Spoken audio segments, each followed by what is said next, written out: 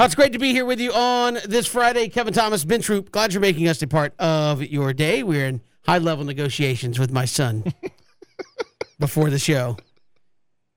He will make a politician or a lead negotiator. He's gonna whatever he wants. Listen, whatever he wants to be, he will be it. And may God help you if you're running against him, because you will lose either by sheer mental fortitude or physicality. Yeah, you pick. Yeah, he will battle you in a physical challenge. It's fine.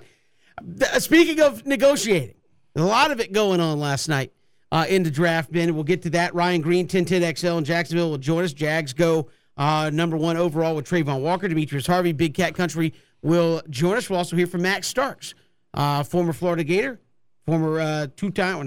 He is a two-time Super Bowl champion offensive tackle with the Steelers. We saw certainly a run on tackles last night. He will join us on the program in the final hour of the show. But Ben, your reactions a day later, the Jags take Trayvon Walker. That was not, I think, a big shock. As the days got closer, people said, nope, that's who it's going to be.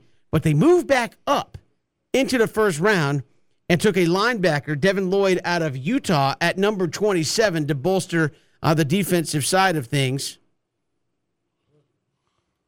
And apparently I'm getting like drop-offs now. I'll take one. I don't know what that is. What is that? Because Christian just... Whatever that is, I'll take one. Listen, I brought lunch today and I needed a sauce. And so I wanted a sauce and I went and purchased it from a restaurant, but I felt bad about just like purchasing like $1 worth of stuff. And so I bought a large sweet tea. Okay. And so whichever one of y'all wants that, y'all figure that out. But just blessing. Care about you guys. Sweet tea is what I drink. I do not drink unsweet tea, but that's called dirty water. You guys worked hard yesterday, so I'm just dropping off a sweet tea in the middle there. Whichever one of y'all want that, y'all take it. Okay, I'm nice. Hey, we appreciate it. Ben filled up on sauce in the draft last night. I did fill up on sauce last night, and I thought Christian was finna give me that drink, and then he hit me with that's not mine. No, all I'm saying is this. Okay, Kevin, you said something last night that threw me off, not from a standpoint of where he went. Derek Stingley Jr. went number 3 overall, right? A guy that, similar to Jamar Chase, had to play 2 years of football because he peaked, I would say, as a team and as a player in 2019 when he was a true freshman. He goes 3, Sauce Gardner. I mean, I don't know if Sauce Gardner had an NIL deal or whatever he had, but he was iced up. But you talk about Drake London, going number 8 to Atlanta, and I was thinking, here go Atlanta again. 5 receivers go after him, and not too far after him when you talk about Garrett Wilson and Olave, and Bolton, and you talk about Treylon Burks and so on and so forth. But then the University of Georgia. We knew that Georgia was going to be a headliner in this thing. You started with Trayvon Walker. You end up with Seen. You talk about Jordan Davis. You talk about, Wiley and those guys. Nakobe Dean didn't go. They would have had 6 potentially, in the first round. 1 quarterback, Kevin, 1. So much talk about Malik Davis. So much talk about maybe Desmond Ridder maybe sneaking in. Number 20, Pittsburgh. I mean, literally, you got Kenny Pickett. He plays in the same stadium in college, which is weird. I'm playing the same stadium in college. I'm playing in the National Football League. Aiden Hutchinson, he's kind of not local, but keeping it in state, going from Ann Arbor to Detroit. But Kevin, as much as we think we know, I didn't see it being 6 receivers. I think it'll end up being 6 receivers and 4 cornerbacks, 2 safeties. So that's 6 and 6. You got 6 DBs, 6 and 2 wide receivers got traded. Marquise Hollywood Brown gets traded from Baltimore to Arizona, and obviously my Tennessee Titans trade AJ Brown, the Brown brothers, from Tennessee over to the Philadelphia Eagles. The draft is crazy because, Kevin, it's only 10 minutes, right? It's the longest 10 minutes. I'm like, come on. Like 10 minutes became 3 hours and 30 minutes real quick. But I do think it lived up to it. I do think that sometimes these hype trains that we see, the New England Patriots, they don't look at mock drafts. They don't care about none of that. None of it. But I think all in all, Kevin, the Ravens got better with Kyle Hamilton. Jermaine Johnson is one of the best stories in that, being a guy that was on Netflix on Last Chance U, going from junior college to Georgia to a team like Florida State. To a team like Florida State. But then two former considerably number 1 overall picks and Kayvon Thibodeau, Evan Neal both go to the Giants. Both go to the Giants. I mean, we're going to get to who had the best draft, but all in all, it lived up to it. It's why we love the National Football. But when we put in our top 10, you had Derek Stingley. I'm like, Derek Stingley ain't going number 3. Number 3 overall pick, Derek Stingley. I'm like, I got lucky. What can I say? But I will say this. If you are a team like the Jets, you said, we want Sauce, right? We want Sauce Gardner. Went out there and got him. If you are a team like Pittsburgh, who hasn't had to draft a first-round quarterback since 2004 draft class with Ben Roethlisberger, 18 years later, Kevin, if I gave you something and I said, listen, Kevin, I'm going to pay you for 18 years, man, and that's a pretty good freaking investment. I don't care if it's a job, opportunity. I don't know. The only thing I've done 18 has been 18 twice. That's what I've done in my lifetime. So I just think that certain teams did get better. Certain teams are head scratchers. But listen, a lot of receivers, a lot of DBs. In the old linemen finally started coming off the board. I still think you got some quality picks at the D-line position. But all in all, Kevin, I think it lived up to the billing. I mean, I couldn't really hear the boos like I wanted to. Yeah. Derek Carr got a freaking mohawk. I was kind of disappointed. Ice Cube hit us with the yay when he came out there. But I don't know. It was in Vegas. But I will say this. Day 2 is going to be crazy because you're going to get some big-time talent in the second and third round. Yeah, there's a lot of guys still sitting out there that weren't even close to going. And as you said, there were Nakobe Dean. People were at one point saying, this guy's a lock. First-round draft pick, and he's not. He's going to be on a second-round, most likely, second-round draft pick. But it just goes to show you never know how the draft unfolds. And before we get into, obviously, what the Jags did with Ryan Green, let's look at the Falcons, because they drafted Drake London, and you and Christian both kind of in that moment said missed opportunity, had opportunities, and again I said in the moment to you last night, I was like, is this going to be the draft where we go back and remember who was on the board that you didn't take versus who you did take? And you said, look, when they pull up the wide receiver, I mean, Jameson Williams went top 10. Yes. When you pull up the wide receiver, and this is, I think, what got a lot of people frustrated with the pick, is you were the first team to take a wide receiver, and I've seen people today, Ben, say, well, there was 5 other wide receivers taken and 2 traded for. That justifies what you did. I don't know if that's true or not, but the first thing you pulled up on the draft profile, and I guess it just matters if you think it's important or not, it wasn't separation. It wasn't good route running. It was 50-50 balls. Well, what does 50-50 balls mean?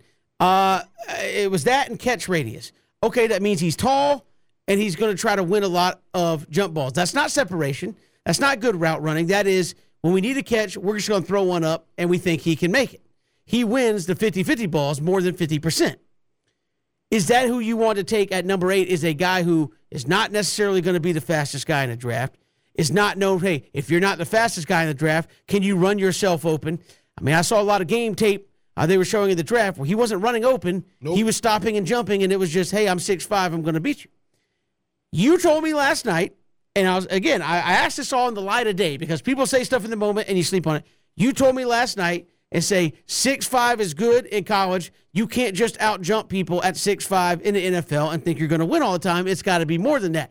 Do you think that's still the case, or do you think, hey, you need somebody that can score points in the red zone, 6'5" jump? That's a guy that should be able to do that for you in the red zone. He's not going to put the lid off, but he should be able to win in the close ball red zone situations. Is that still, given that Jameson Williams out there, Chris Olave, who was running a blazing fast time, and some of those guys were there, do you still think it was a poor pick? Should they have taken another wide receiver? Where are you at here today? I still think they should have took another wide receiver. I can respect the fact that they knew what was coming. They was like, well, we had to get the guy we coveted, because I think what he is he's more not necessarily like ability, but he looks kind of like Kyle Pitts. He just plays receiver. And I think what happens is, when you think about it, Kevin, too, you mentioned, Olave. I mean, he goes to freaking New Orleans. He is going to terrorize in that defense. I mean, in that offense. You talk about a guy like Traylon Burks is obviously replacing A.J. Brown. I mean, you talk about a guy like Jameson Williams. Jameson Williams was a first-team All-American.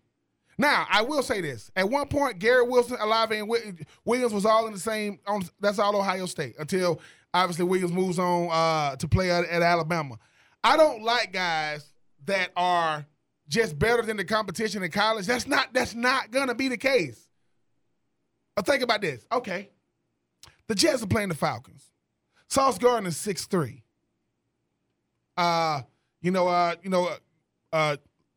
London. I'm sorry. London is 6'5". He's got to get open first.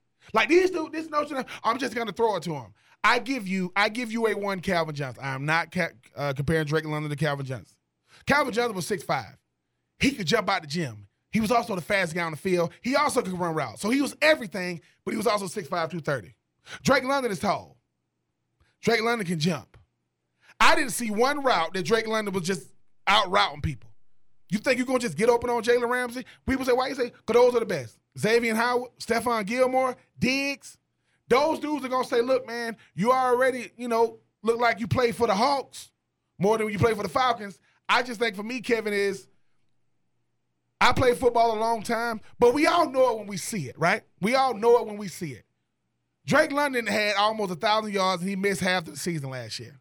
And every highlight they showed was seemingly against Notre Dame. Every time, every route, Notre Dame. Great. Notre Dame also lost to Cincinnati, and that's taking nothing away from Cincinnati or Notre Dame. For me, Kevin, I'm saying they showed Vincent Jackson. Let me tell y'all something.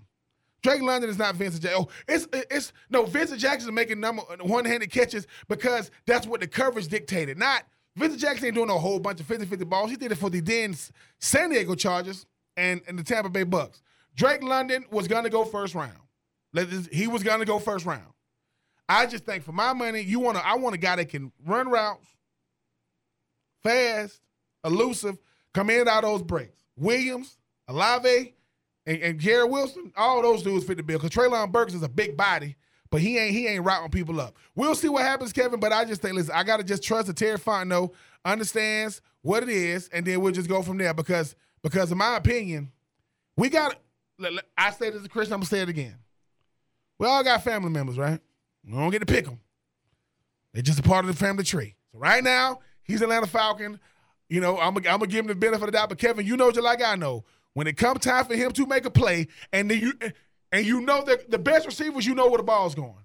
Like, they finna throw it to Diggs. They finna throw it, to Tyreek Hill. They finna throw it to Devontae Adams. And they still get open. Them DBs going to say, ain't no way.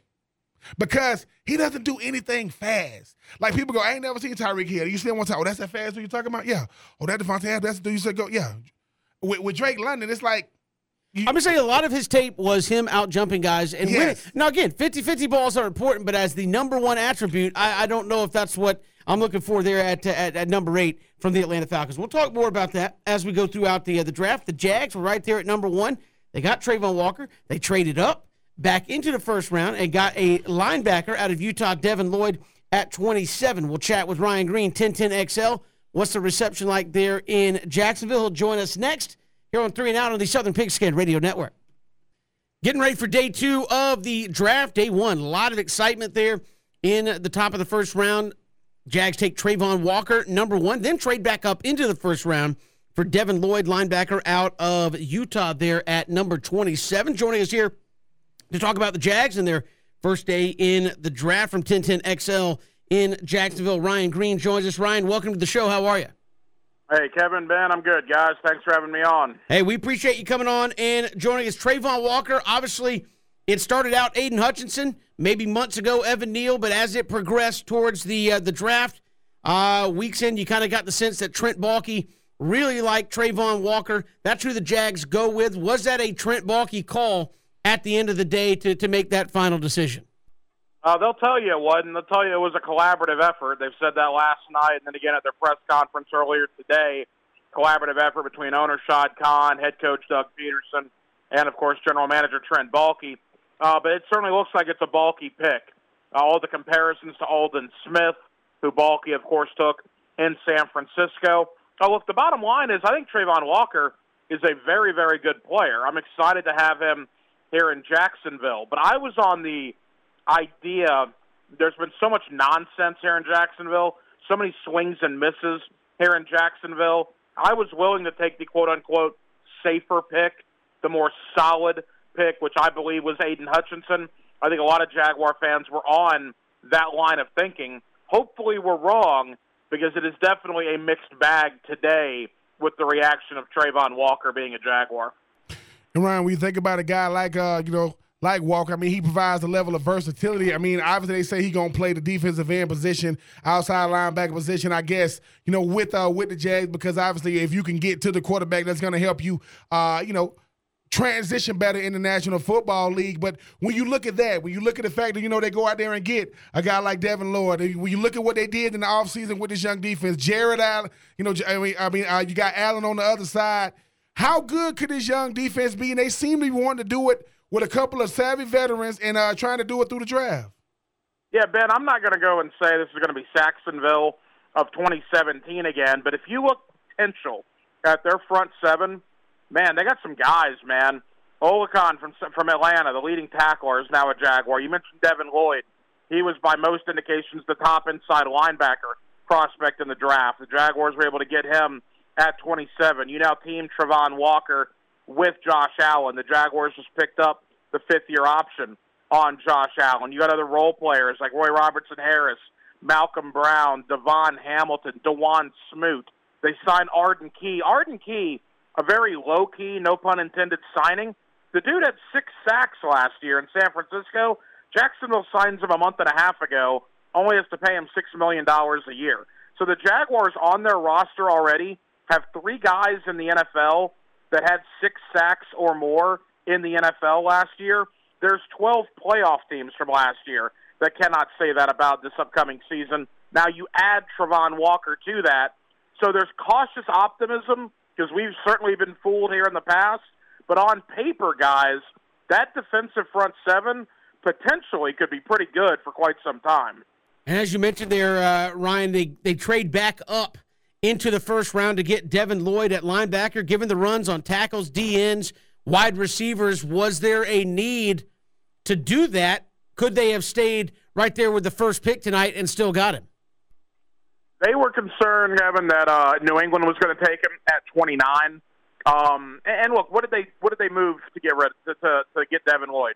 They gave up 33, but those basically cancel each other out. They got 27. Tampa Bay got 33. They give up 106 and 180.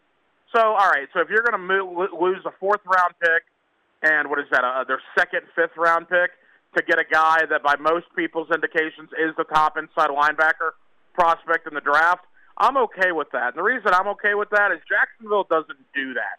Jacksonville doesn't trade up very often back into the first round to take another high prospect. So it's something different. And down here, after covering the Jaguars through this decade of awfulness, anything different is good. And last night was different because they made a move to get back into round 1. So I'm very excited about the Devin Lloyd draft pick.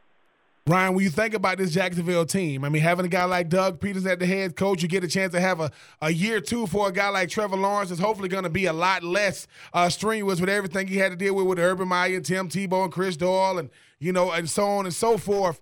They're going defense right now early. Day 2, where do you see this Jaguars team going? Are they adding depth to some of these young guys, or do they go back to the offensive side of the ball and maybe they add another running back because they don't know if they're going to keep James Robinson or the health of Travis Etienne? How do you see day two looking for the Jags? Yeah, Ben, I certainly think offense needs to be addressed tonight. They got 2 picks tonight, number 65 and number 70 overall. So I think at least one of those will be spent on the offense. But keep in mind what this team did in free agency. I understand how the money looks, and I get the conversation out there, but they brought in Christian Kirk, Zay Jones, Evan Ingram, Brandon Sheriff, and they get Travis Etienne back, who didn't play last year. Those are 4 weapons that Trevor Lawrence will have this year that he did not have last year. So you add that to the extension they just gave Cam Robinson.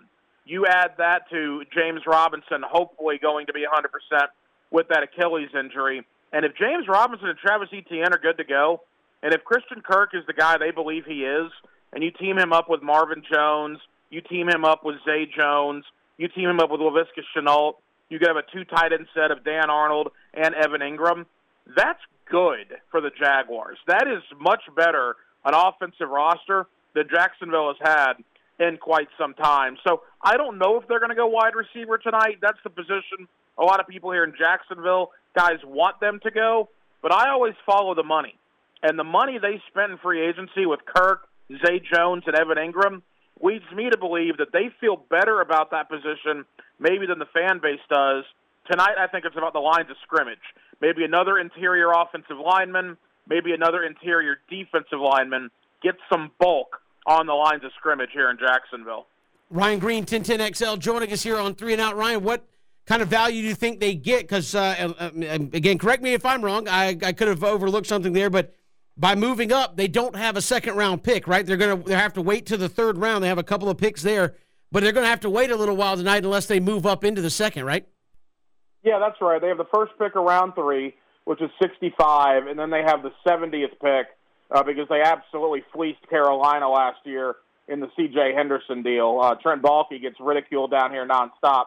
He won that deal. They got Dan Arnold at number 70 for C.J. Henderson, and C.J. Henderson's doing less than nothing up there in Carolina right now. So as a result of that trade, they got 2 picks. But again, you're right, they lost a second-rounder, but they got Devin Lloyd. And who knows if Devin Lloyd would have been there at 33. So I almost think that cancels out. You got Walker in the fold. You got Lloyd in the fold. You're going to have to wait to see how things fall. But come the beginning of round 3, they have 2 of the top 6 picks in round 3 tonight, which should be 2 starters. If you're drafted in the top 70 of the NFL draft, you should either be a starter or a guy that plays an awful lot. So they need to hit on those 2 picks tonight. Ryan, what is the mood, today in Jacksonville? I mean, obviously, having back-to-back number 1 overall picks, everybody knew it was going to be Trevor Lawrence last year. You knew this year started off Evan Neal, then you're talking about Aiden Hutchinson, then, a week before the draft or so, you get a guy like Javon Walker. It ends up being the pick. You talk about a guy like Devin Lloyd. You talk about what they done in the offseason. With the offseason included yesterday, and obviously you got day 2 today, what is the mood like today in Jacksonville? Ben, you'd think it would be a lot more positive, but it's not, and I understand it. Look, this fan base has been through the black hole, the abyss of NFL football. I mean, they've been the worst organization in football over the last 15 years. Their only playoff appearance since 2007 was in 2017. So the fan base is always looking at the negative, and you can't say that you blame them because they've been put through the ringer so many times by this organization. So I like the moves the organization has done. I think football guys, former players that I've talked to, they like the moves that the organization has done. The fan base is tired of the nonsense, I'll say, on terrestrial radio. They want to see it for themselves come the fall. So there is a very, very cautious optimism, if not still a little bit of negativity about this team until they see better results on the field. And again, Trent Baalke, you mentioned his probably overarching a hand in that first pick. Is this a little chance for him to revive himself? I know since he's been in the fold, there was Urban Meyer. There was all the stuff that went on last year. How do you kind of get rid of that? And is he trying to get a little renewed faith? Because his resume obviously doesn't look all that great when you go back through his time as a general manager. Yeah, I think the Trent Baalke thing, look, I mean, his name could have been John Smith. His name could have been, John Doe. The bottom line is he was the last remaining person here from an awful regime of the last 2 years. And I think some of the criticism Baalke got was probably unfair. But again, people wanted a clean sweep. People here in Jacksonville, the fan base wanted everybody gone and completely start anew. Urban Meyer was gone. Dave Caldwell was gone. But Trent Baalke remained. And because Trent Baalke remained, all the venom, all the negativity, all of the awfulness that this fan base has endured went right onto Baalke because he was the last guy standing. So he got crushed. I mean, fans dressed up in clown costumes at the end of last year, for crying out loud. He got crushed. But look at his draft last year. We think Trevor Lawrence is going to be good. We don't know about Etienne, but hopefully he comes back healthy and is good as well. Walker Little played a little bit last year, did some nice things. Andre Sisco at safety, same thing. Tyson Campbell, the corner, was probably their most improved player from the start of the year till the end of the year. Now he goes into free agency, gets an all-pro in Brandon Sheriff, gets what I think is going to be a great player in Christian Kirk. Now you go into the draft, get a Travon Walker and a Devin Lloyd. It's not trendy. It's not popular to compliment anything Trent Baalke does here in Jacksonville. But I got to tell you guys, on paper, I like what I'm seeing to this point. We'll obviously hope that continues. Ryan, finally, I mean, I was always told that you build your team to either be the best team in the division or to beat the best team in the division. Obviously, the best team in the division right now is the Titans, even though they got rid of, a guy like A.J. Brown for Treylon Burks. You look at Matty Ice, he's up there, the signal caller in, with the Colts. And, I mean, I still don't know who the quarterback is for Houston. With all the moves they making, obviously they still got some more moves to make with training camp approaching. How much can this team improve, in year two with a guy like Trevor Lawrence? And I'm not saying they're going to win the division, but can they at least tread water in this division this year? Oh, I think so, Ben. I mean, as awful as last year was with Urban Meyer, and it was awful, they tripled their win total from the year before. They had 1 win in 2020. They had 3 wins last year. I mean, that's not going to continue because if it does, they're a 9-win football team and probably in a wild card spot. But even if this team wins 6 or 7 games this year, that'll be, head above water for a majority of the season. Where the Jaguars are fortunate is the AFC South, arguably, is the worst division in football. Maybe the NFC South will be in that conversation. The AFC South is clearly the worst division in the AFC, so it's not going to take all that long to be competitive in that division. Can they be competitive this year? Yeah, I think they can be. Get me to Thanksgiving. Let me play competitive football with games that matter until Thanksgiving. Sad as that is to say, that will be an improvement here in Jacksonville. Ryan Green, 1010XL, our guest here on 3 and Out. Ryan, a pleasure. Thanks much. Hey, fellas, have a great weekend. Take care. We'll do. Ryan Green, 1010XL, joining us here on the program as Jacksonville goes defense, moving back up into round number 1. This is 3 and Out all across the Southern Pigskin Radio Network, streaming live, ESPNCoastal.com. You can catch us on Facebook, Twitter, and YouTube. Good to have you here on this Friday. Kevin Thomas, Ben Troop. Draft Day 2 coming up when we are done here on 3 and Out. Ben, Draft Day, always, as you said in the open, hey, there's going to be surprises. There's going to be the head-scratching moments. There's going to be the what? What just happened? 6 wide receivers get taken in the first round, Ben. 2 more get traded in order to facilitate picks in the first round. As I heard someone say, A.J. Brown was traded to the Eagles so that the Titans could draft A.J. Brown Jr. Come on. Essentially. Yep. So I know Ben is always, it's a bit of mantra of yours since you mentioned they are looking for a reason to get rid of you and get cheaper and younger, and that's what the Titans did. But 6 wide receivers in the first round. The first round, and I said this earlier, you want to know what the NFL values? Look at the first round of the draft. This year, didn't have it there, but so we only had 1 quarterback. What was like 90% of the other picks, Ben? Wide receivers, corners, offensive tackles, and defensive ends. So the guys who catch the ball, the guys who keep them from catching the ball, the guys who block for the quarterback, and the guys who try to get there was most of the first round. Ain't much surprise there were not a lot of tight ends and running backs and linebackers taken there in round number 1. It's not only about that you get drafted. It's like you said, it's what draft you are a part of. I said 6. I said, man, they got 6 wide receivers starting with Drake London, and then you get the trickle effect. 3 of those guys with Williams, Olave, and Wilson. All those guys, well, at one point at Ohio State. Then you got Bolden from Penn State, and obviously you got Treylon Burks from Arkansas. Then you start talking about the cornerbacks: Stingley, Walker, McDuffie, Elam. They go 4. Up, you get signed. Then you get Kyle Hamilton. So they go 4 DBs and 6 DBs, but you got 4 cornerbacks, 2 safeties. We said this. Everybody else say, if you can't get a quarterback, what you want to get? I want to get guys that rush the quarterback. If you can't get that, left tackles. And I think, Kevin, and think about the Giants. The Giants got both. They got Kayvon Thibodeau, and they got Evan Neal. That is a draft because you are addressing one, and who they going to go up against each other. Now, and kind of the surprise of the whole deal is, Ben, as you said, not that they got Evan Neal and Kayvon Thibodeau because they're great players. You had 2 picks in the top 10. You better get somebody good.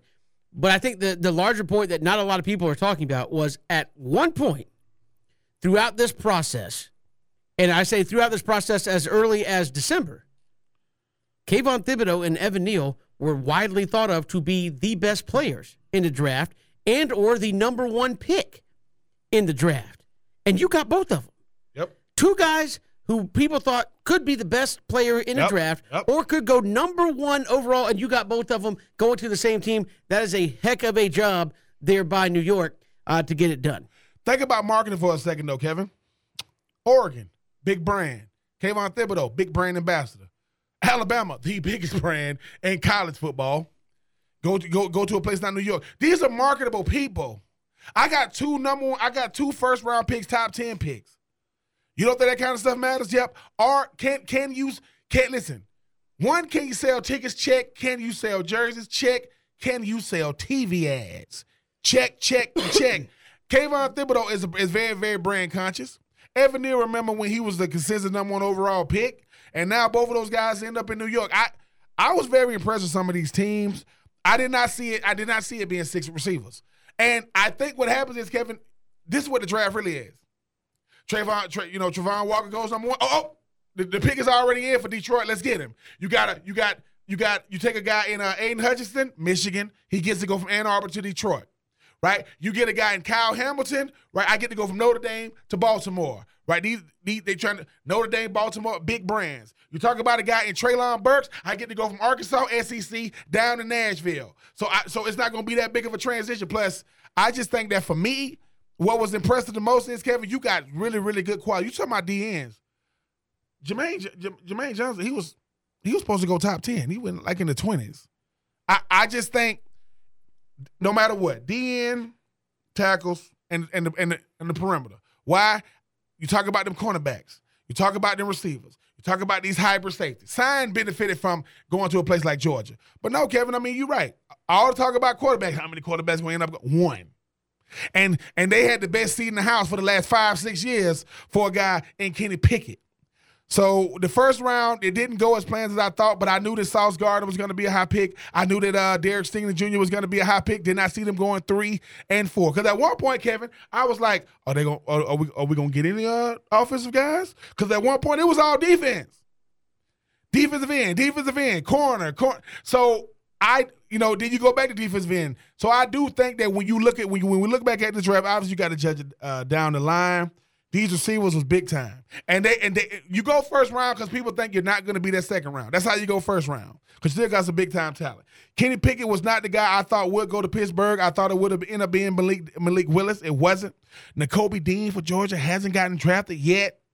I mean, the New England Patriots don't care about – I don't care how y'all feel. I mean, not only is the pick strange, the last name of the player is strange. But and this is what I saw some people in Boston saying, like, oh, the Patriots are done, they're over. But it's like, and I get it, you could say, it's Tom Brady, but it's not like the Patriots had horrendous defenses either while Tom Brady was there. And they were to me, if I'm a Boston fan, you come off sounding spoiled and ridiculous when you're saying the Patriot way is gone, it's over, and that was a horrible pick. We saw a columnist, I forget his name, so my apologies, I'm not giving you credit, say, hey, absolutely horrible pick. And then on Twitter came back and said, hey, if Strange makes 10 Pro Bowls, it doesn't matter. You don't make that pick there. No. If he makes 10 Pro Bowls, that justifies why you did it, not the other way around. Yes. You don't go back and say, it doesn't matter what you do, you shouldn't have done it. No, if you believe that's what he can do, that's what you should do. And that's why I think sometimes, Ben, we on the outside look at it and say, how do you draft a guy there? Because I wanted him. I can't believe you could have got him in the 3rd round. Could you have? Yeah, exactly. That's the game you play with the draft. How do you know what somebody else wants and values later? That's a guy I know can play. I went and got him. Time will tell whether that was a bust or not. But I always get frustrated when people are like, and how do you look at Bill Belichick and say, you can't do it no more? Like, excuse me? Correct me if I'm wrong. Did the Patriots make the playoffs last year? Yes. With a rookie. Okay, I'm just throwing it out there because if you're going to write a column saying Bill Belichick and the drafting philosophy is past his time, they were in the playoffs with a rookie quarterback. And the thing about Bill Belichick is this: Bill Belichick goes, "Look, man, this is why I don't look at the mock drafts. This is why I trust my scouting. And hey, I'm not on Twitter, I'm not on Facebook, I'm not on social media because I won probably pre-internet." Forget social media, and Bill Belichick goes, I'm the one got to coach him. I don't worry about the Todd McShays and the Mel Kippers and the draft. Ben, isn't Bill Belichick kind of the modern ambassador or father of full roster utilization. Like, we see teams like Kansas City and Tampa Bay a little bit doing some of these things where it's like, I don't care if it says DN next to your name on our team webpage. If you can come in and give me a couple of reps at fullback, if I can get you a wide receiver to come in and play nickel corner in a strange situation. Why? Because you know the route tree and we can tell. Like, he was kind of the one that started some of that, Ben, where it's like, I know what it says next to your name. You are a football player, and this is how we're going to use you in a specialized situation. And I think Bill Belichick, if anybody in the National Football League has the benefit of the doubt, it's the guy that can hold up both hands and start blinging rings around and say, Tom Brady or not, I took a rookie quarterback, and we got in the playoffs. Don't act like Bill Belichick doesn't know what he's doing in the draft philosophy because he didn't take a big-name guy. Because you look at it and say, man, you took a guy from UT Chattanooga. Or it was that's right, yeah. Took a guy from UTC in the first round. Yes. So would you have been, bearish on taking a Randy Moss? Would you have been bearish on taking a T.O.? If you thought, I mean, these are guys that would you have been bearish? Jerry Rice, who is that? And I get. Don't let the school and where he was taken distract you from the fact that he could turn out to be a good player. And to make a statement like, if he makes 10 Pro Bowls, I'm going to still say I'm right, is stupid and asinine. It's like that. Why would you say that? If I draft a guy anywhere in the draft and he makes 10 Pro Bowls, I'm a genius. I don't care if he was number 1 overall. If he makes 10 Pro Bowls, that was a great pick. If I get Mr. Irrelevant and he makes 10 Pro Bowls, that was a great pick, because you're going to call me and say, oh, man, he found a diamond in the rough. How about I just know as you said, Ben, how about I just know talent evaluation? Just because a guy went to UTC is going to play interior line doesn't mean he's not going to be a good player for us and get the job done. I think if anybody gets the benefit of the doubt, it's that guy and Bill Belichick, and what the Patriot way has got a lot of winning under its belt under Bill Belichick. Bill Belichick is the essential. Him and Tom Brady are the essential reason why the New England Patriots are what they are. The most Super Bowls at one point with the Pittsburgh Steelers was 6. New England has 6, and they won them all under Bill Belichick. They won them all. They ain't go to all of them under Bill Belichick. They won them all under Bill Belichick. Sean McVay has 1. Andy Reid has 1. Doug Peterson has 1. Harbaugh has 1. Tomlin has 1. Right? That's 5 guys. That's 5 guys together. Don't got it. Aaron Rodgers has 1. So there goes 6 different players or coaches that have. That's how many I got. That's not how many Super Bowls I've been to. That's how many I got. How many Super Bowls you went to? Oh, I went to 9 of them. What? Yeah, exactly. Yeah, I went to 9. I won 6. I lost 3. I win the division like every other year. So while people going crazy about Buffalo, tell Buffalo to show me their rings. Oh, that's right. They don't have any. So yes, Kevin, you are right. You got to listen. In the words of my granddaddy, you got to know who you talking to. Bill Belichick is still that dude. Because if he wasn't, why you think Tyreek Hill is in Miami? Oh, I'm sorry, Parker, that was in Miami. He's now in New England.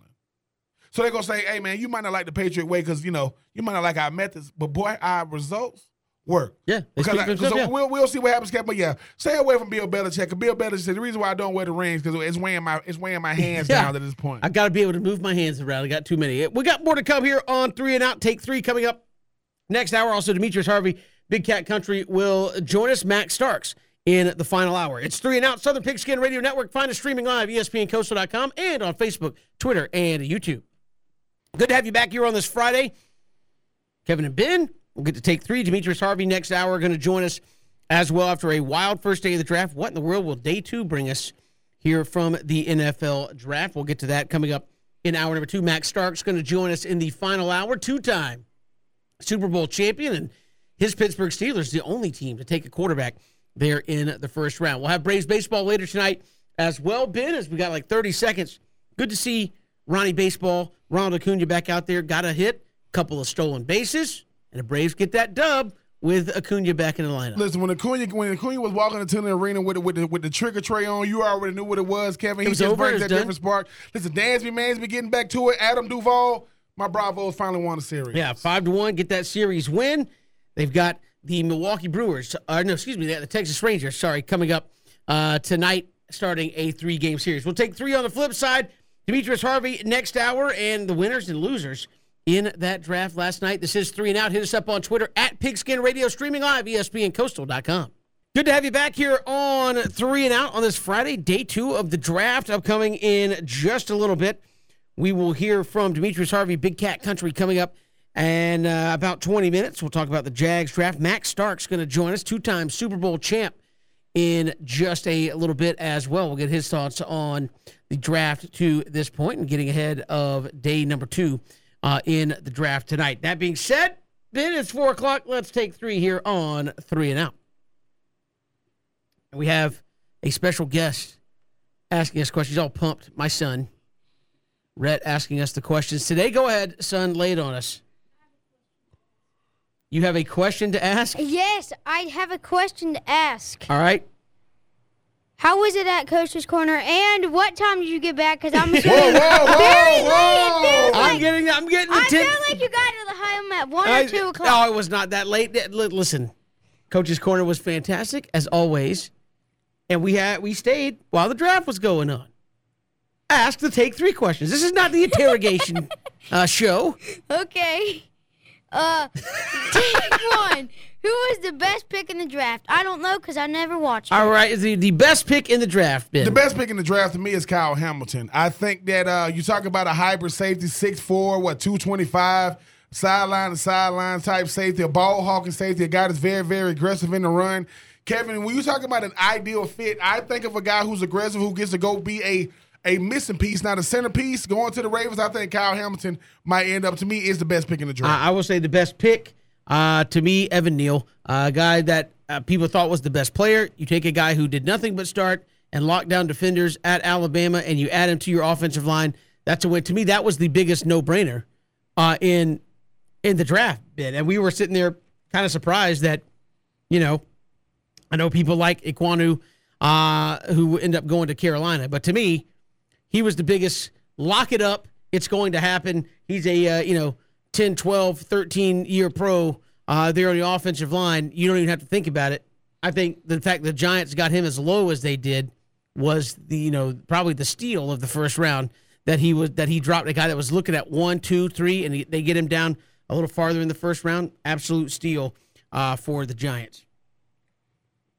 You ready? Yeah, we ready. Lay it on us. Take 2. Who was the worst pick in the draft? Ooh. I still don't know. The worst pick. Wow. I mean, and it depends on what you mean by worst. I think I know where Kevin might be going with his worst pick in the draft. But for me, it's Aiden Hutchinson. Not because he's not a good player. It's because of where he went. The worst pick in the draft is because of where he went. The Detroit Lions, Kevin, is the graveyard for NFL players. Why? Because when you got to lose a franchise that's been, and I know we talk, I know that what Ryan Green from 10XL, 10XL will have something different to say about who's the worst. I still think it's Detroit because, Kevin, don't we just expect Detroit to lose? Like, they have good players. They've had Calvin Johnson. They've had Barry Sanders. Right? They've had Matthew Stafford. Lost. And it wasn't because you got arguably the greatest running back in NFL history, or the best, or whatever. BJ got me with this best and greatest. Calvin Johnson, first ballot Hall of Famer. Matthew Stafford is putting together a nice Hall of Fame career when you add in the Super Bowl. Lost. So for me, it's Aiden Hutchinson, not because of who he is, but where he went. I would go with Aiden Hutchinson going to Detroit. This would just be my opinion. I think there's a lot of cases you could make for worst pick. Teams trading picks, moving up to get the third, fourth, and a defensive back on the board, a fifth defensive back on the board. I think the worst pick, though, still, just by all accounts, it has to be Drake London for the Falcons. And I put it in this context. Ben, when the pick was made, I looked at you and Christian and I said, don't let this be the draft where everybody remembers who was left on the board when you picked Drake London. Right? You had needs. Not that wide receiver wasn't one of them, but you took the first wide receiver. And a lot of people think you didn't take the best one. So you took the first wide receiver, but not the best one. Certainly not a guy who was going to take the lid off of defense. You had a couple of those guys to choose from. The best attribute guys were saying after the pick was made, oh, this guy can win 50-50 balls. He's got a great catch radius. Okay, can you get open? Come on. Can you get open against elite DBs? And sometimes when you see some of those positives I'm not taking away that, hey, he does have good catch radius and that he can win a lot of 50-50 balls. But when I think about what it takes to win on the outside, I want a guy that can separate. I want a guy that can create. Otherwise, you kind of pigeonholed, Drake London is like, hey, you're a red zone receiver, right? You're a guy that's going to be down there and we need to throw one in the back corner and you can jump up and try to beat somebody. But as you said, Ben, 6'5" in college is different than 6'5" in the NFL, where you were getting the tallest DBs out of college possible. And I wonder if you go back and look and say, was there one? Was there two? Was there maybe three better wide receivers on the board than what you took? I think you might have to go back and say yes. I could be wrong. I'm saying this where we sit right now. I'm not upset with the Falcons taking a wide receiver. I just don't know that they took the best one they could possibly, especially when you had the number one pick. I say the number one pick at that. Nobody had taken a receiver till you did. So I will say Falcons, to me, worst pick of the first round. There were some others that are very close, but I think for what you could have done and what you did, didn't like how they did it. Very, very valid point. I know we're finna get back to our take three question, but very, very valid point. Because Kevin, sometimes it's what you could have gotten and what you settle for. Because when you see Olave, when you see Wilson, when you see Burks, when you see Bolton and those guys, they jump off the page at you. Those Ohio's. When you see freaking Jameson Williams, oh my goodness. So I mean, yeah, I can definitely go with that. And like I said, I've had 24 hours, a little bit under 24 hours to kind of deal with it. I'm still dealing with it. And until I see him out there in person, Kevin, because every time it's 3rd and 6 and he can't get open, I'm just going to be looking up at the box saying, Terry Fontenot, I'm telling you now. So we'll see what happens with that. But, yeah, that's going to have to grow on me. All right, moving along. Take three. What you got? What team has improved the most in the first round from the draft? Oh, that's easy, man. It's the Giants. I mean, Kevin, for everything you just said, I want guys that will. When's the last time you got two potential number one overall picks going into the? Kayvon Thibodeau was the number one overall pick going into this year's season. Forget the draft. Yeah. Evan Neal became the quote consensus after the season. You get both of them in the top 10, both. So I get a tackle that I get a tackle that's going to be there for the next 10 years. I get arguably the best defensive player, arguably the best defensive pass rusher in the draft, both going in the top 10 and both going to be under rookie deals for at least the next 4 to 5 years with potentially the franchise. I'm going to say the Giants because you addressed a huge need at defensive end. You addressed a huge need at a tackle position. And that means that, one, Kevin, they're going to try to get Saquon Barkley more involved this year in offense because, well, Daniel Jones, jury's still out on him, and they didn't pick up his 50 option. And I think Kayvon Thibodeau gets to go with Azeez Ojulari, a Dexter Lawrence, a lot of young guys. So give me the New York Football Giants. That's a great pick there. And I think they got two potentially number one overall picks in the first round. But their picks. I'm going to say the Philadelphia Eagles, though, Ben. You go and get a massive defensive tackle. You already had a massive defensive tackle, and you got another one. I mean, is anybody going to have to move more beef than the offensive lineman playing the Philadelphia Eagles? Massive defensive tackle on Jordan Davis. That was a good pick. Then you go out and get A.J. Brown. You go, well, that wasn't the draft. No, they used the draft to get A.J. Brown. So that's why I say who improved themselves the most through the first round? The Philadelphia Eagles. Mm-hmm. You got a number one receiver to go with all the other receivers you got, and you got a massive human being to go next. You don't think, and again, you don't think Jordan Davis is going to benefit from playing next to another mountain of a man? Yes. Yeah, absolutely he is. So I think they improved themselves the most in the first round because they improved themselves in the draft and outside of the draft all at the same time. And only a handful of teams would have been able to say they did that last night, even though the Jets got like 600 picks, seems like, in the first round last night. But I'm going to go with the Philadelphia Eagles. So we are both keeping it in the NFL East. I'm going with the New York Football Giants. You going with the Philadelphia Eagles. Red, what you like the most about the draft last night? I wasn't watching it. I was in bed at like 9:30. Whoa, you go to bed at 9:30? Like consistently every night? Shouldn't have been up that late. I mean, I mean, what were you up doing? Talking to Ron Acuna? He lives in Atlanta. I live in Brunswick, He Georgia. lives in a different spot. 4 hours away. I am not driving 4 hours. They're not going to see Ron Acuna. Thank you, Rhett, for joining us here on Take 3 and reading those questions. The draft last night, Ben, we'll talk about it with Demetrius Harvey, Big Cat Country. The Jags making their moves. They don't have a second rounder, but as we talked, they moved up to get a guy they wanted at the end of the first round. They're going to have to wait till the third, but they have 2 of the top 10 picks in the third. Are you okay with that, or is it tough to watch now going, that's a long wait getting there to the third round and watching guys go off the board? No, it is a long wait, Kevin, but I think that's what you put yourself in a position to do. You've addressed a lot of needs. I mean, you got the receivers that you've liked, and not just in Zay Jones and obviously a guy Christian Kirk, but then you're talking about Evan Ingram, right? Is Travis Etienne back? We'll see how his health is. You get the guy, you get the multifaceted, super duper talented, incredibly high ceiling in Trayvon Walker.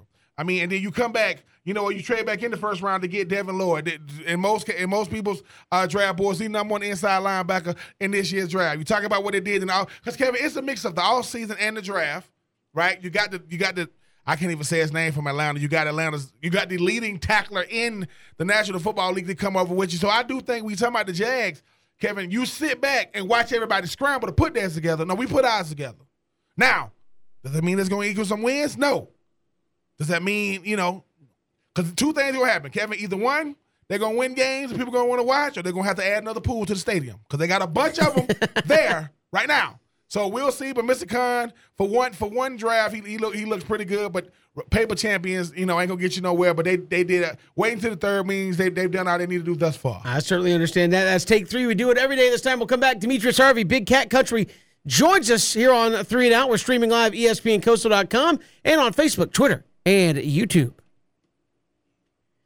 Day 1 of the draft, a lot of excitement, a lot of stuff happening here for day number 2. Tampa Bay on the clock as the Jags traded to get back up into the first round and take a linebacker yesterday in the draft. Joining us here to talk about that and what Jacksonville's looking to do here. Day number 2, Demetrius Harvey, Big Cat Country, joins us on 3 and Out. Demetrius, welcome. How are you? I'm doing all right. How about yourself? Hey, we're doing great. Obviously, pretty poor kept secret there leading up to the number 1 pick last night with Trayvon Walker. Your thoughts, was that a Trent Baalke pick? Was that something that Doug Peterson kind of came around to after a while? Who kind of had the final call there to officially make it Trayvon Walker? Yeah, I think perhaps people are putting a little bit too much into the idea that there were, 3 separate picks for these guys as if, they weren't collaborating at all. And they kind of made that clear during the press conferences that there was a collaboration and they were guys that, they came to a consensus on. Trayvon Walker was a guy that they all liked, between Shad Khan, Doug Peterson, Trent Baalke. So I wouldn't necessarily classify it as a certain person's pick, but obviously Trent Baalke had a major influence as a GM. He loves guys with length. He loves the versatility. They wanted to go defense, and that's the direction they went. When you think about a guy like Trayvon Walker, I mean, he provides so much versatility, down on that defensive line with everything that he showcased at the University of Georgia. He's obviously going to be playing the defensive end outside linebacker position, but because he feels so many needs, kind of like a jack of many trades, I mean, how do you see this guy just gelling, not just, with this Jacksonville defense, but in the league? Yeah, I mean, he is that kind of guy that can play, both on the defensive line or at outside linebacker. He can rush the passer, He can, stop the run. He can cover guys out in the flat if they need him to. But it seems as though, what they want to do and what makes sense is they just want to put him on the edge, have him play one position, and have them excel at that for now. Obviously moving him around is going to be a thing, but for now they're going to just, settle him in that edge, pretty much opposite of Josh Allen. He could play some 5 technique as well and just make sure that he's comfortable and gets used to rushing the passer. And he talked about that today early at his press conference. It's going to make him a better player. The productivity wasn't there necessarily in terms of pass rushing, but, it was because of a lot of the things that they made him do at Georgia. He played 4-eye, he played 3 technique, he was inside, outside. He was doing a lot more responsibilities, and now he can just settle in at 1 and get with the Jaguars defensive coordinator and Mike Caldwell and refine those skills. I think that that's ultimately going to be what he makes his money at on the defensive line in Jacksonville and throughout the league. And, I really do think that he's going to become a better pass rusher as a result, and that's exactly what they drafted him for. Demetrius, you look at what Jacksonville did. They moved back up into the first round for Devin Lloyd out of Utah. They go defense again. One, were you surprised by that pick? Two, you move out of the second round into the first round. Do you like the move there to get aggressive in the draft? Yeah, I really do like the move to get aggressive. I understand that people, might say that the value is not necessarily there to trade up for a linebacker, but he was their top linebacker on their board, and then that's a guy that they wanted and they coveted, and they actually felt as though the New England Patriots might take him 2 picks later. So it makes sense to trade up for a guy like that. I wasn't necessarily surprised that they trade up for a linebacker. I expected them to. I expected them to trade up for a guy like Quay Walker, or if they wanted to go on the offensive side of the ball, I thought they were going to trade up for a guy like Tyler Linderbaum, but of course he went to the Baltimore Ravens. So when it came up to Dylan Lloyd, I actually expected him to go a lot sooner. So the fact that he was there, I think that the Jags knew that they had to do that, and Trent Baalke actually reiterated yesterday that, once they saw him there and they saw the value, they knew what they had to do, and that's why they made the trade with the Bucks. He's a fantastic player, at least from what I've seen, and I think that they, hit a home run potentially, maybe even a steal of that first round with that guy down at pick 27. And Demetrius, when you see, obviously they're going defense in the draft to combat that with what they did in the offseason with the offense, with Zay Jones, with Christian Kirk, with Evan Ingram. They seem to be doing more of a mix of it, kind of letting the veterans lead the way when it comes to the defense / most of the offensive side before the draft, going more defense because you got some guys, in the offseason to kind of help these young guys transition. How do you like the overall offseason thus far for the Jags? Yeah, it's kind of a mixed bag, right? Because offensively, they got a guy in Christian Kirk who, I feel would be a fantastic weapon for Trevor Lawrence in terms of, his, abilities out of the slot. It's when he's moved outside, is he going to bring that second dimension? Because that's sort of not really where he's made his, his money in the NFL thus far. Last season was his best year, and he was played majority out of the slot. So it makes sense that, that would be the place for him. And, at some point, they went out and they got a guy like Evan Ingram, who I really think was probably their best signing or one of their best signings, and then obviously right guard Brandon Sheriff. So offensively, I felt like they did a pretty solid job. Could they have done more? Sure. Can they still upgrade at those skill positions? Absolutely. I think that they might do that later on. Defensively, you're right. They went after, Foley Fatukasi at defensive tackle. They went after Oluwakin at linebacker. So now they've replaced both their linebackers. They got a new edge rusher in Trayvon Walker at 1, and so that's sort of the route that they've taken. And I think that they've done a good job. They've rebuilt the defensive front 7, and now they're working their way on the offense likely. Again, no picks until the third round here tonight. Given that they moved up, you think the Jags sit tight, or with 2 third-rounders, do they try to package that and move up and get maybe a better valued guy in the second round?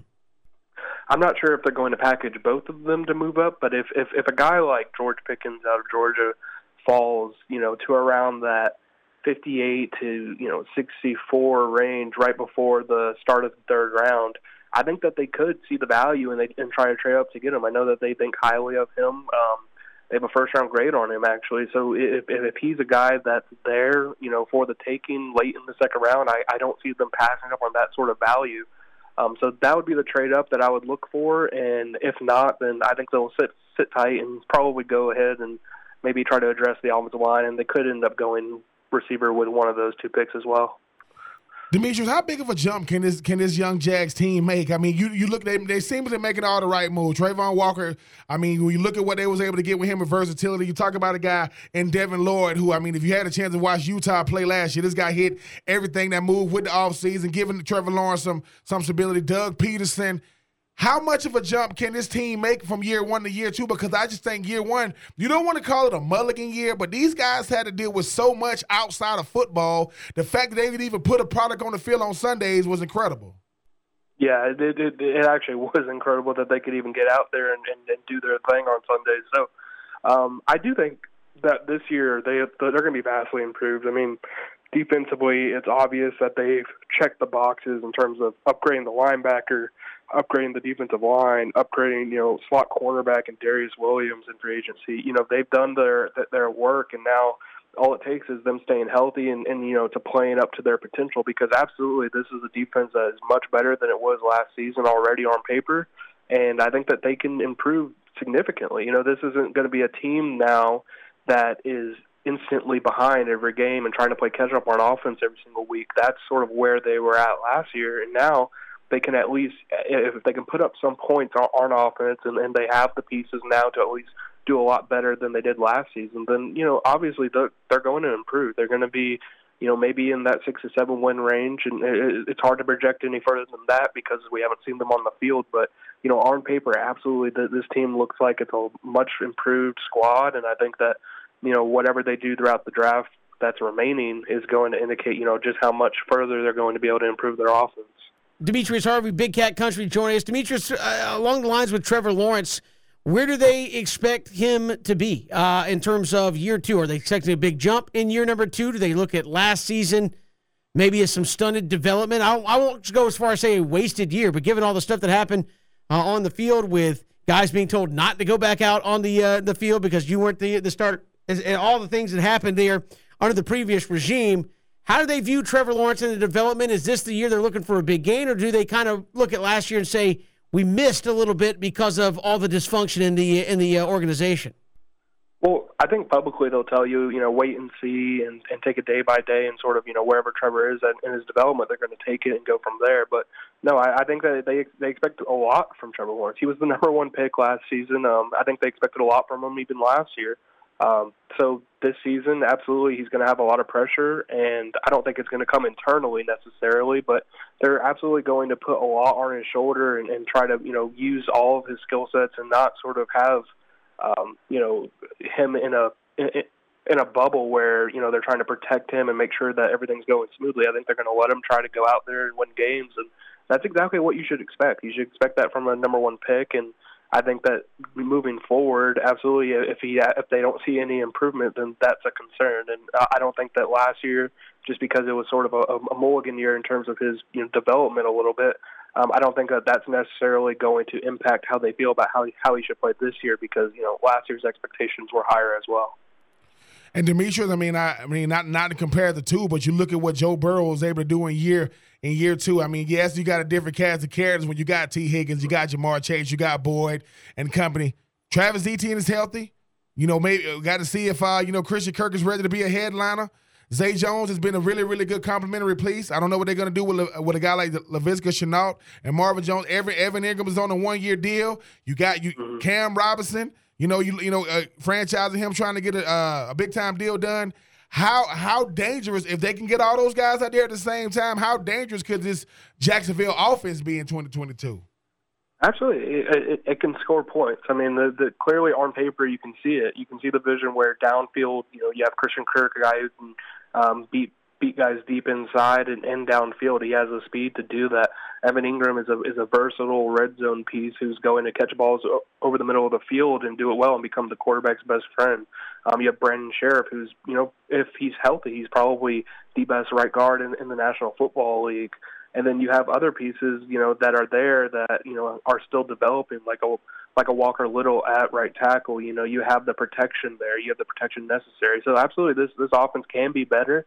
I don't expect it to be significantly better than last year, just because that's the nature of everything. I don't necessarily think that they're going to make that Joe Burrow jump because, they don't have a Jamar Chase. They don't have guys that are already in-house and able to do it. So, sure, they can make a pretty big jump, but I don't think it's going to be that much. Demetrius Harvey, Big Cat Country, our guest here on 3 and Out. Demetrius, really appreciate the time. Thanks so much. Appreciate you guys. Take care. Appreciate it. And the Jags have to wait until round number 3 tonight. Ben, the Jacksonville Jaguars, I'm trying to find it here in my notes, do not pick until the 3rd round. They have 2 picks there in the top 10 of the 3rd round. But the reason for that is you moved up and you got Devin Lloyd last night. He said, hey, if George Pickens falls enough, that might be fantasy land thinking here in the 2nd round. But you do have multiple picks in the 3rd. Could you package up and say, while we had a volume of picks, as we go through this thing, we may not need a volume of players, But if we can package these things and get the quality quotient up, we could be good here. Nothing is out of the realm of possibility, and that's why it's good, Kevin, to have not just multiple picks, but multiple picks in the same round. Because, guys, everybody wants to build through the draft. Everybody wants to get younger and cheaper. And I think that when you look at this Jags team, when we get the name on all these guys, I mean, Zay Jones, we get the name of Christian Kirk and Travis Etienne in his second year as a pro, really his first year because he missed all of last year. Trevor Lawrence going into his second year. Cam Robinson, he's the guy that's being franchised. You talk about a guy like, you talk about a guy like Devin Lloyd. You talk about a guy like Trayvon Walker. Talk about a guy like, Allen going into his fifth year. You got a bunch of your core pieces, right? It's good to have your core. Now that I got my core, okay, how do we add depth? Depth is this. When the starter goes out, whether through injury or just, getting a breather, do we miss a beat? Because, Kevin, the second string, quote, in any division, in any level, is not the same. Pop Warner is not the same. High school is not the same. College it's like miles and miles away from the NFL. It's not as big of a drop-off, but if it is, I don't want you to feel it. I don't want you to be able to understand because they got a two-headed monster and everything else. I think, Kevin, though, I don't want to get another tight end because I like Evan Ingram. He can't play every snap, not the best blocking tight end, so you're going to have to probably try to address that maybe in the third round. We've got more to come. We'll look at the Falcons draft when we come back. Quite a night, but they have a bigger night upcoming here in the second and third rounds. What do they look to do? We'll talk about it next. Here it's 3 Now on the Southern Pigskin Radio Network. Good to have you back on this Friday. Falcons, Drake London at number 8.